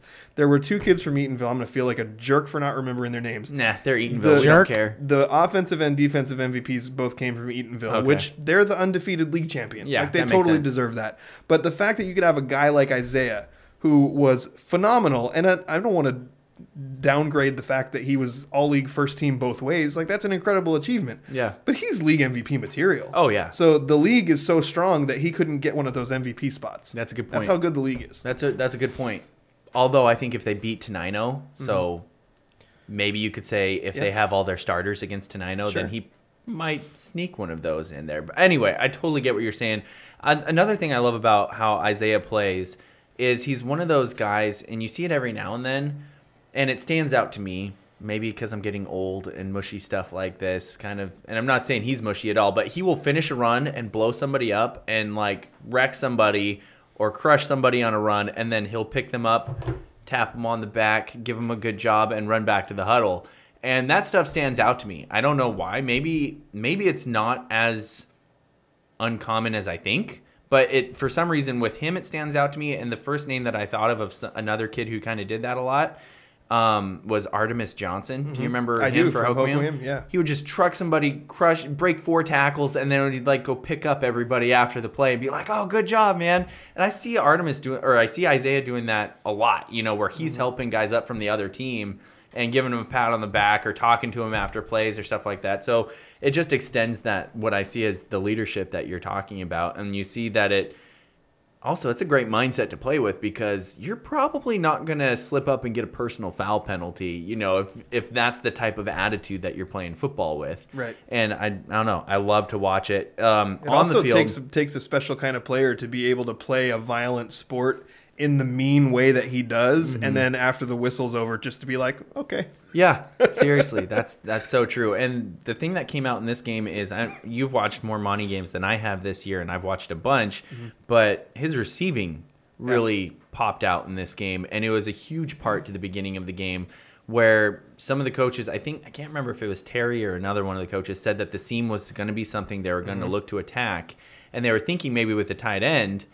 But when your best athlete's sitting in that spot that can just burn the seam, I mean, it was a great way to use him early on in that game. Yeah, and they do. I mean, the tight end and they have other good players that can play tight end, but Alex Sweet would have been the tight end from the beginning of the year, and he's been out with an injury the last few weeks. Caleb Ames has stepped in there and done really well. They also have Tyler Johansson, who's been playing tight end for a long time. Like, there's other kids that can plug in there, but in that scenario, it's win or go home. And it's like, hey, we're going to leave it all on the table. And I love the idea of sticking Isaiah in there. But you nailed it, though, because it gave him a chance to really show what he can do in all aspects of the game. Yeah. Most of his receiving earlier in the year had been catch a short pass, run a long way. Or, catch a slant and something that's 8 to 10 yards over the middle and then run a long way. Yeah. Well, these were straight up receiver routes that he's running and going and making these plays. Absolutely. And some of them were in traffic, going up to get the ball. Yeah. They were excellent catches. He really has great hands. There was a play earlier in the season where he was juking while catching a ball that I marveled at it as it happened. I can't remember very many times of seeing someone who was so sure of their hands that they would make a move while they were in the process of making a catch. Yeah. You don't see it too often. No. It's that's normally next level when stuff. people drop balls, you're like, oh, they tried to move before they caught it. Exactly. That's true. Football season's almost over. Monty's our only local team left, right? Yeah. So it's not like there's any other performances that can all of a sudden change what I'm about to say. I think if we were doing football player of the year award for the scrimmage. Wait, hold on. I got something for this. Uh-oh.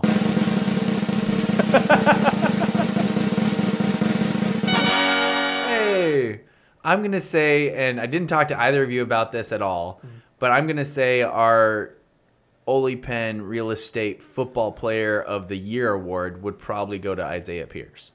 No argument here. I mean, shocker, right?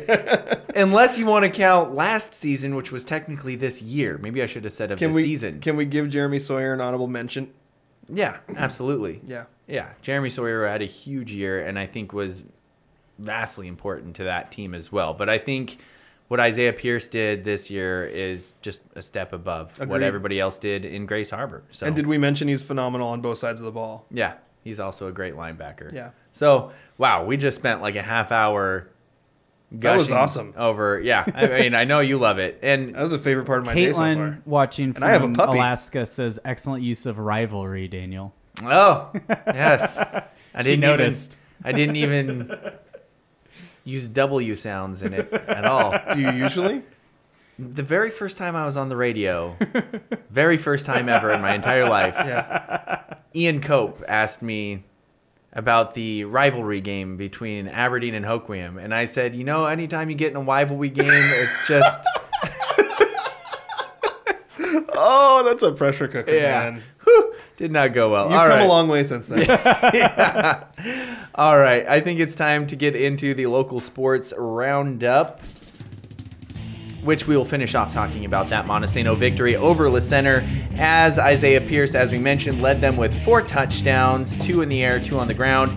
Jaden McElravy threw both of those touchdown passes. He had an excellent game as well, and Jared Wisenhunt actually had a very nice performance in it as well. He also had 2 touchdowns for the fullback and the Montesano Bulldogs there. They get the 42-20 victory, and that came with a late touchdown late in the game that made it a little closer than it actually seemed, in my opinion.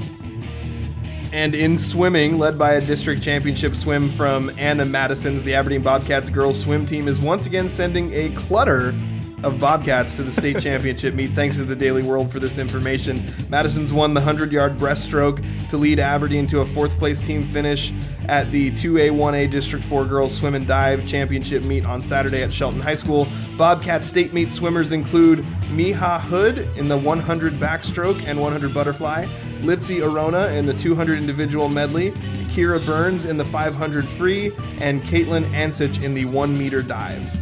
Love it. Also, we had another football game over the weekend that I forgot to mention in here in the show sheet, but the Aberdeen Bobcats did travel down to highly ranked Ridgefield. I believe they're number 2 in the state ranked during the RPI. Not positive on that. They did fall 28-0 at Ridgefield. Tough matchup for the Cats, and their season comes to a close. But we are looking forward to next year for one. Yeah, a lot of players coming back for that team. Very competitive team going in the right direction. Absolutely. For cross country, from the state cross country meets in 2A boys, Julian Campos finished 12th at cross in that state meet. Gary Sherman for Aberdeen and Will Bowling for Aberdeen also ran at the state cross country meet. For 2A, for 1A, Eric Jacqueline from Montesano took 19th, and Timmy Higgins from Hoquiam was also competing in that state meet. For 1B and 2B, we've heard these kids' names a decent amount from Ocosta. Dylan Todd took 20th, Matthew Idzo took 48th, and William Idzo took 53rd. And there's something like over 130 runners in those things. So it's placing in the 50s, pretty good run, as all of those Acosta players did very well. Do we have anything from Joel DeBlanco this week? The only thing I wanted to mention, because we already kind of talked about Cincinnati and where they fall on the college football playoff rankings, I wanted to note that he recorded 17 tackles. Oh, wait a second. Is that 3 weeks in a row now? That's a lot of tackles. 3 out of 4 weeks, he's set a new. He's led the team in tackles 4 consecutive games, and 3 of those games he has set a personal best. Dang. He had 10 tackles 4 weeks ago, then I think he had 8 the following week, then 15, and now 17. So he just keeps going through and setting up upping his personal best. Really, I mean, playing his best ball towards the end of the year here for Cincinnati. That means by the college football championship game, he's going to have like 30 tackles. Yeah, he just has to keep going. We got the escalator in. Yeah. All right. So do we have a... We're running kind of long, so I'm going to save my power ranking because it will save for next week. Okay. I don't believe you had one. Next week, I'll be listing the top 5 holidays. Oh. Thanksgiving 5 times. So just think about that, people. I'll be listing the top 5 holidays. Okay. Gotcha. You want poll results? Yes. Okay, here's the first one. I put a lot of polls out. In fact, I put so many polls out that one of our followers tweeted a poll that said, "Do you think the scrimmage is putting out too many polls today?" And the 2 options were yes and definitely. Who did that? Kyle. Kyle did that. Thanks, Kyle. Thanks, Appreciate Kyle. you listening. I actually really did appreciate it. I retweeted it, and it got a decent amount of votes. First question.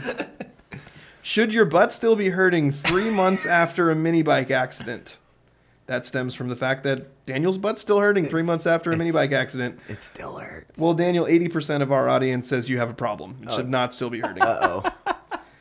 Should we be worried about Daniel's butt? Oh, gosh. 83% of the audience said yes, we should be worried about Daniel's butt. How many of these are my butt related? That's all of them. Okay, good. But I was legitimately worried about your butt. So Yeah. next question. Do you agree with Tom Brady that defensive football players are dumb?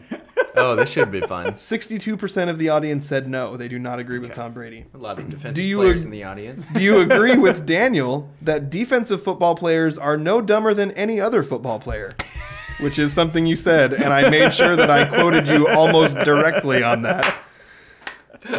Well, Daniel, 83% of the audience agrees with you. Defensive football players are no dumber than any other football player. Next one is, do you agree with Andrew that only defensive ends can be dumb? You definitely didn't quote me. No, I don't. I totally took it out of context and twisted it.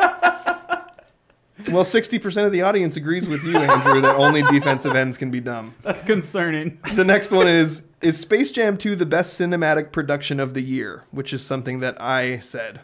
Yeah, that's... So 85% of the audience did not agree with me. Shocker. No, Space Jam 2 is not the greatest cinematic production of the year. Next question is, does Squid Game sound like a sequel to SpongeBob? Which is something Andrew said. And, well, this has never happened before, but 50% of the audience said yes, 50% said no. And that's out of 8,462 votes.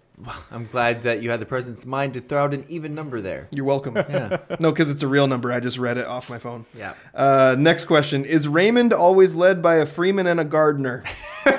Daniel, that's something you said. I thought it was hilarious. Well, 71% of the audience said yes, it is.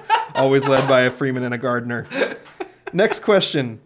Just simply Fork You Spartans? did do a lot. There's more. Polls. Fork Holy cow. Spartans or Spork Spartans?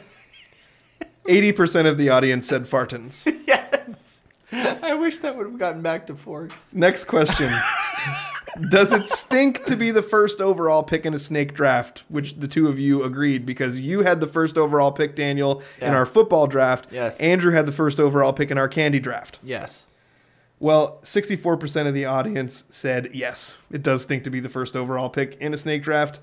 And finally, one poll that I posted kind of late in the game when the Odell Beckham rumors started going is, should the Seattle Seahawks try to sign Odell Beckham Jr.? 70% of the audience said yes, they should. That's our polls for the week. All right. I love it. Oh, man. I'm so glad that you started doing that segment. It makes me laugh so hard every time.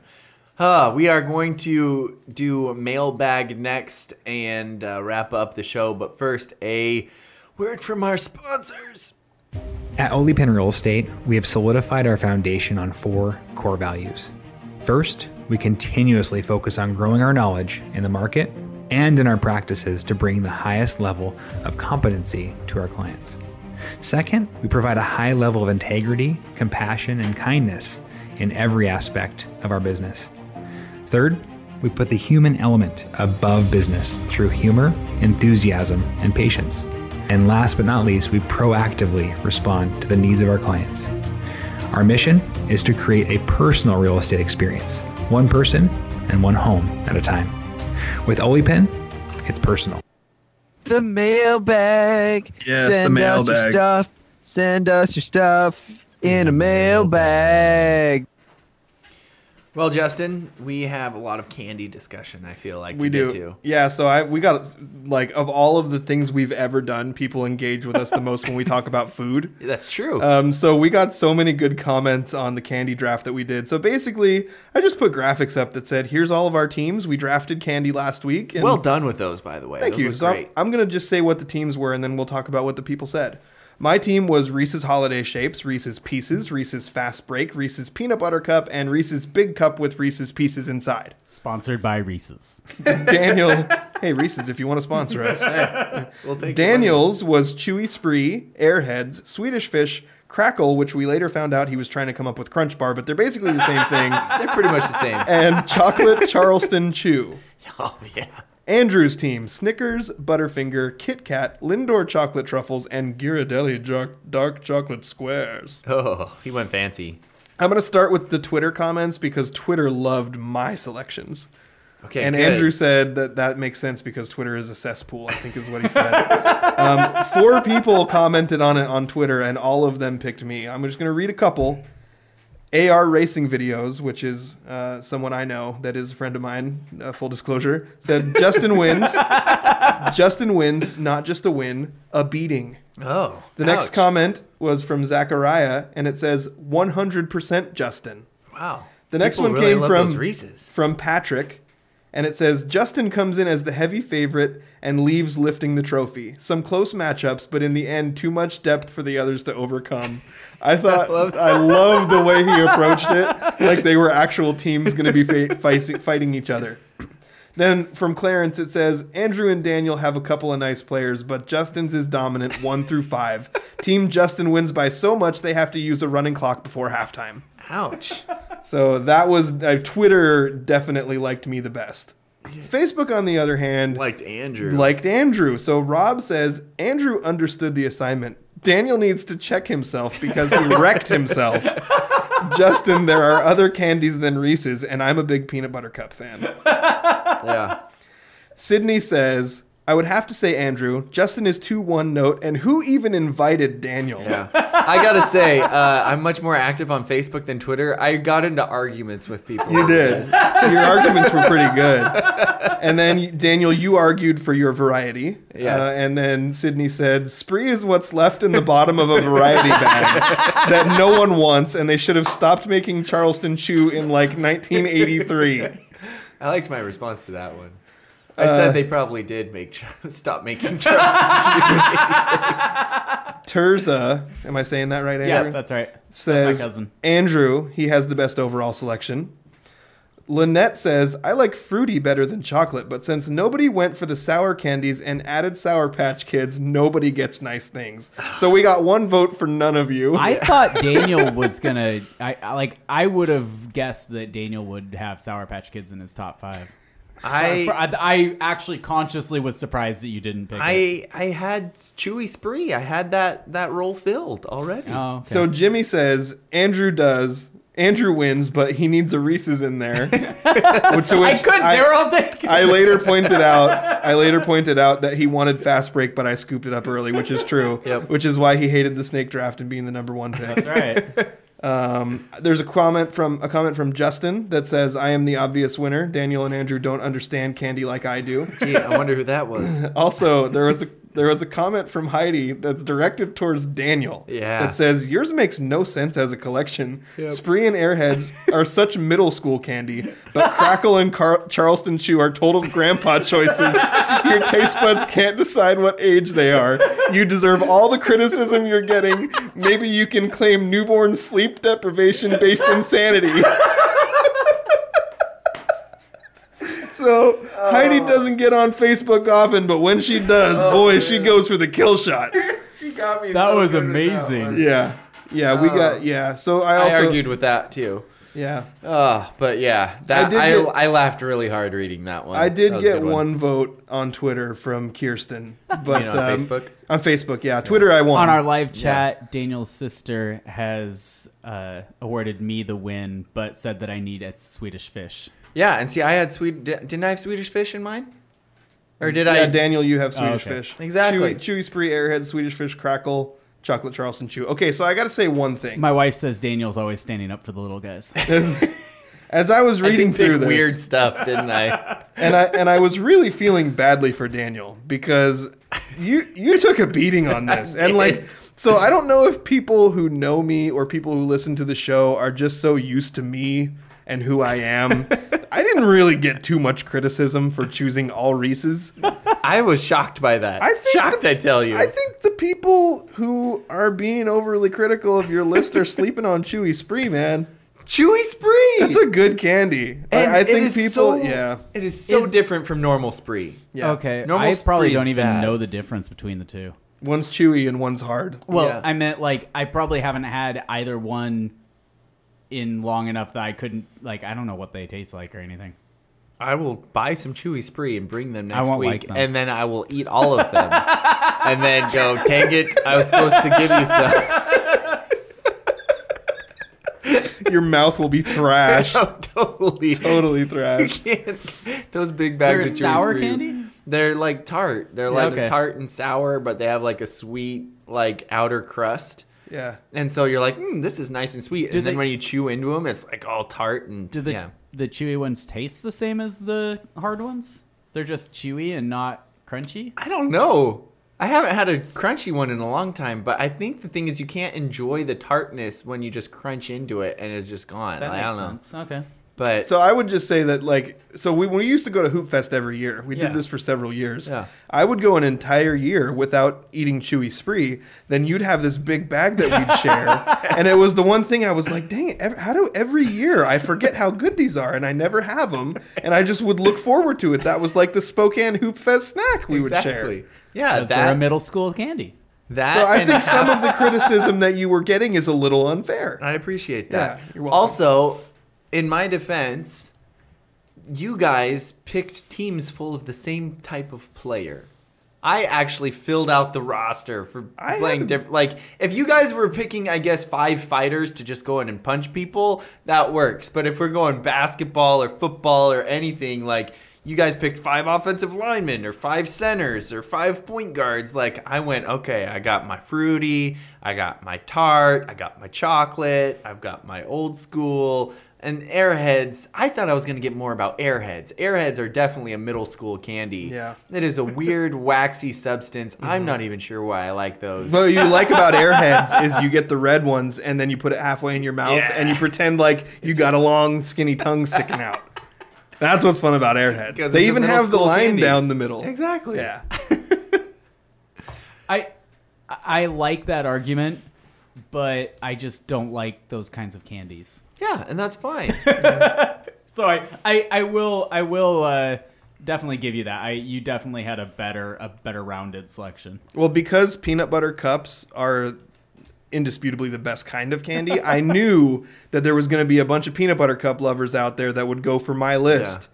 And Andrew had some really nice fancy candies on there. I think that was the problem. I didn't have a good heavy hitter. Like I went Chewy Spree. I went off the board. I went off the board with all of them. Yeah. Like I didn't have a Snickers or a Reese's or a Lindell chocolate truffle. Lindor, whatever it is. Well, you guys might have saved me because if Jules Daniel is giving you points for variety.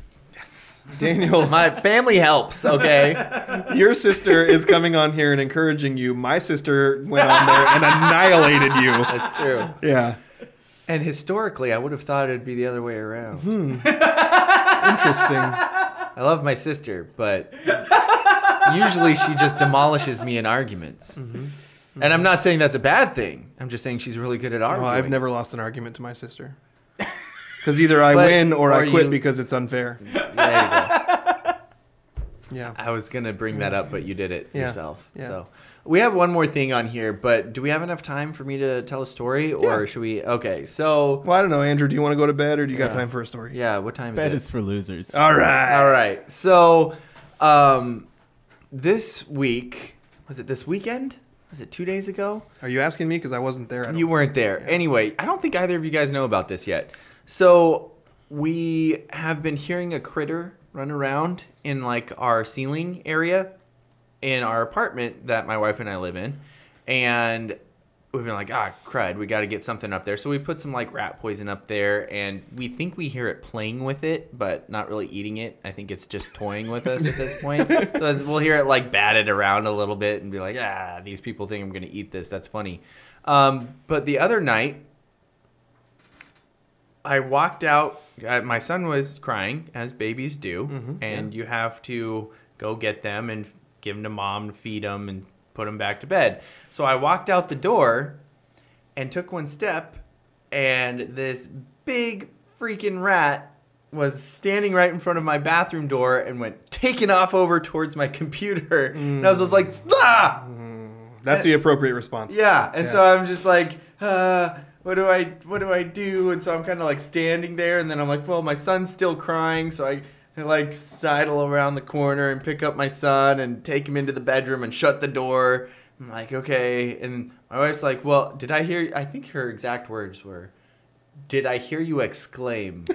Which is really odd for She the middle didn't of want the to night. emasculate you Yeah. by saying you screamed. That's Yes. very thoughtful. Yeah, What a very thoughtful wife you Did I have. hear you exclaim? And I was like, yes, I saw the rat. And it ran over by the computer. And she's like, well, we can't just we can't just not do anything about it. Smart, And at you I was all like, your cords. I was like, well, I set a trap. I went and got a trap because I knew where my brother had just killed a rat with a trap, and so I knew where he set it back up again. So I went and got it, put it on the table, and Courtney was like, no, that's not good enough. We have to do something about this rat. We're not going to put our son back in his bed with a rat crawling around. What if the rat crawls on our son? And I was like, yes, that sounds terrifying. I don't want anything about that at all. Yep. So I go back out when we get done feeding the boy, and I'm like, all right, let's gather our heads. And so I grab our broom. Have I grabbed the broom yet at that point? I'm not sure, but I'm like looking around. Like I turned on some lights and I'm like looking around. And I hate this so much. This still gives me the heebie-jeebies. Our apartment has these heating pipes go through it that I have to duck so I don't hit my head on, right? And they go through our apartment and they kind of come down and go through our apartment. And I'm standing like kind of in the hallway right outside our bedroom. And I'm looking around. I'm like, I don't see the rat, but I heard something. Courtney, I think I heard it skittering on something. And I'm looking around, and Courtney goes, it's on the pipe right above your head. And I'm like, ah! No. Ah! And so I go like running. Did you down. exclaim? I exclaimed. I exclaimed multiple times. I'm like running through my apartment going like this, like it would have been a spider, and I just didn't feel it jump on my head. But I'm like keeping it, like batting it off of my head like that. And I'm like screaming as I'm running through that. Yeah, and You so gave me a little shiver there. I turned right above my head. And so I come around and we get the brooms, and Courtney and I are like, okay, what do we do? Do we poke it? Like we got to make sure we have a plan. So we have like a bucket. I think we have a bucket to see if we can try and get it in or something. I'm not even sure if we'd gotten to that point actually. We're just trying to poke it. And so we decide, okay, we're ready. We got the things, which was I think a blanket and a bucket. And good choice. So but not great because one of them was a blanket, and that's not going to capture anything. But it did protect Courtney because I poked it, and the thing jumped at my wife off the pipe. Did she exclaim? Oh, she exclaimed very loudly. She's full on scream exclaim, loud. And this is now 4:00 in the morning, and and then it jumped down and it charged me. It wasn't What? running away. It charged me. What? Well, it had to go past me. So, and I was running and screaming again more. That might have been the rare occasion that you were more afraid of the rat than the rat was of you. Oh, yes. I think that happened a couple times though. Like when it was above my head. Yeah. And sitting there This plotting. is a devious rat. Devious rat. So it runs into a corner, dad. and maybe it was Revious. So we got it cornered, and we're like, all right, we got to get it into this tub because then we got one of those big plastic tubs.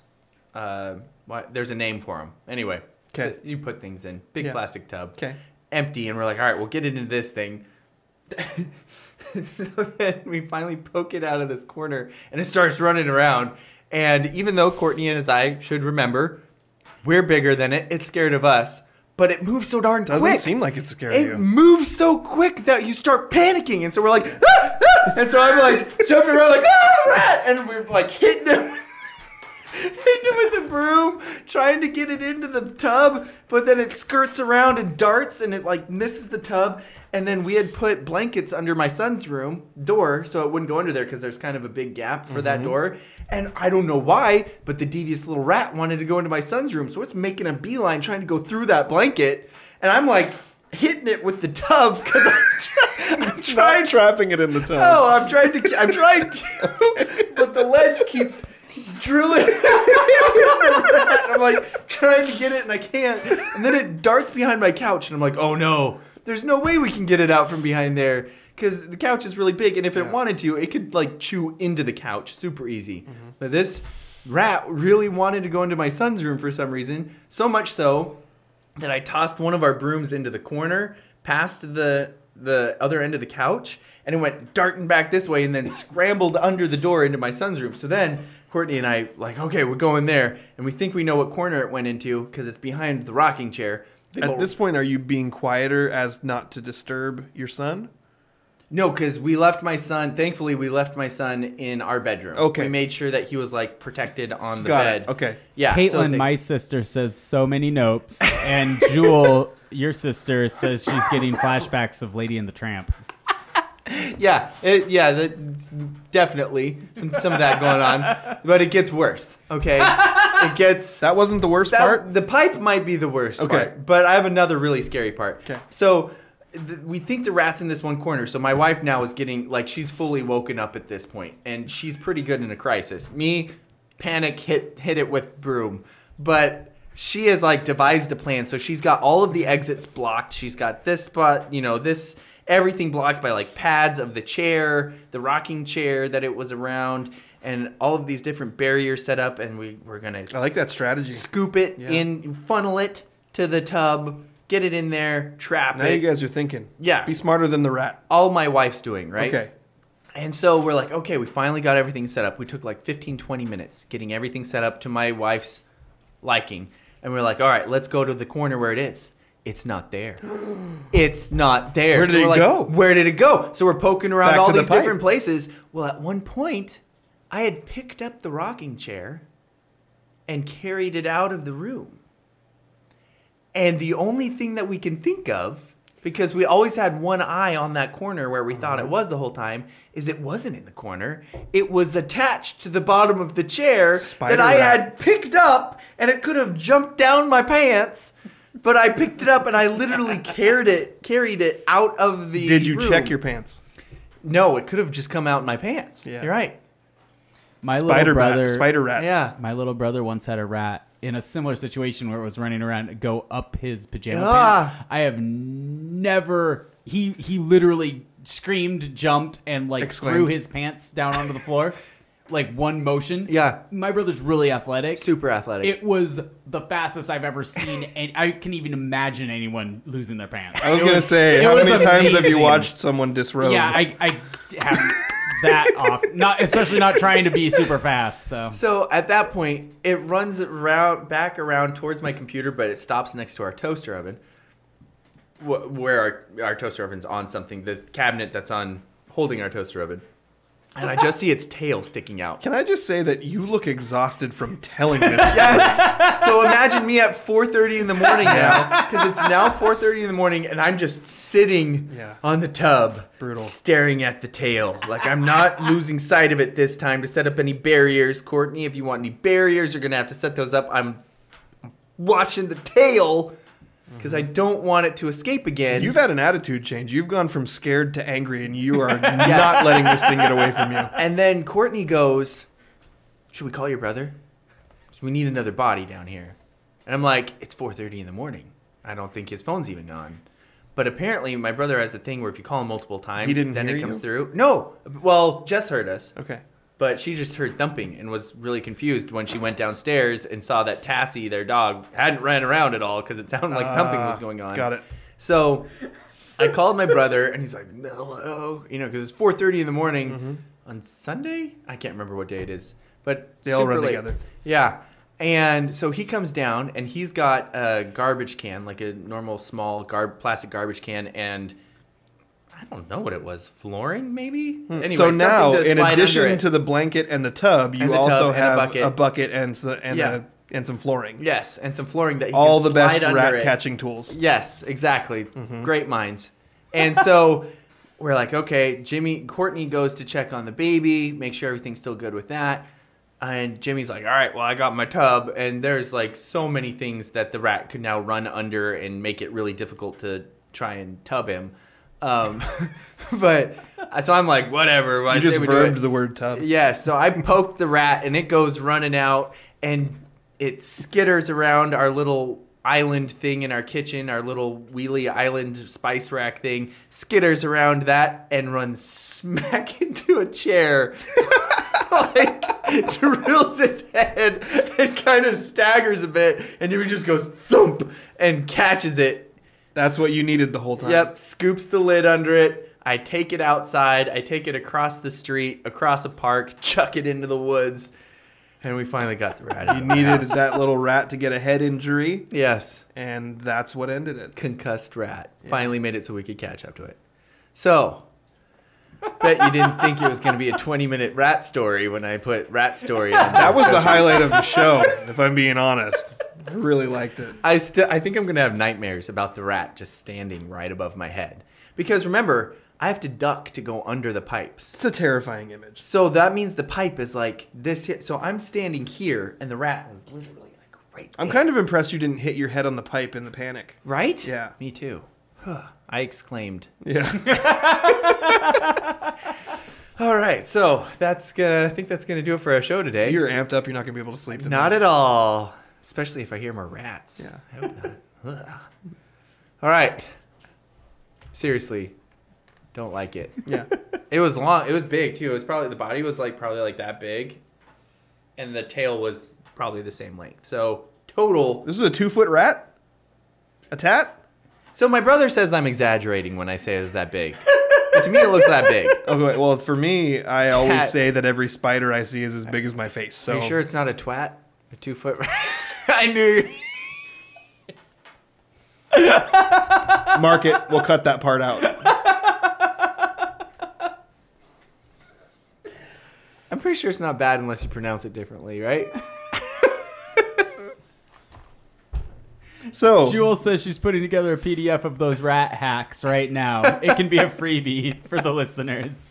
thanks for listening to our show today. This is The Scrimmage. I'm Justin Domashevitz. My co-host Daniel Hargrove and our trusty producer Andrew Gross is also here with us. Thanks to our sponsors, the Law Office of Jeffrey A. Domashevitz and Oli Penn Real Estate. So for my co-host Daniel Wyvelwee Hargrove And my co-host, Justin Gimli Domashevitz. and my co-host or my co-host / producer Andrew the Odell Beckham hater Gross. You've been listening to The Scrimmage. I'm crying. Let's have an exclaiming contest. Let's see how it sounds like when everyone exclaims. Daniel, you go first. Andrew?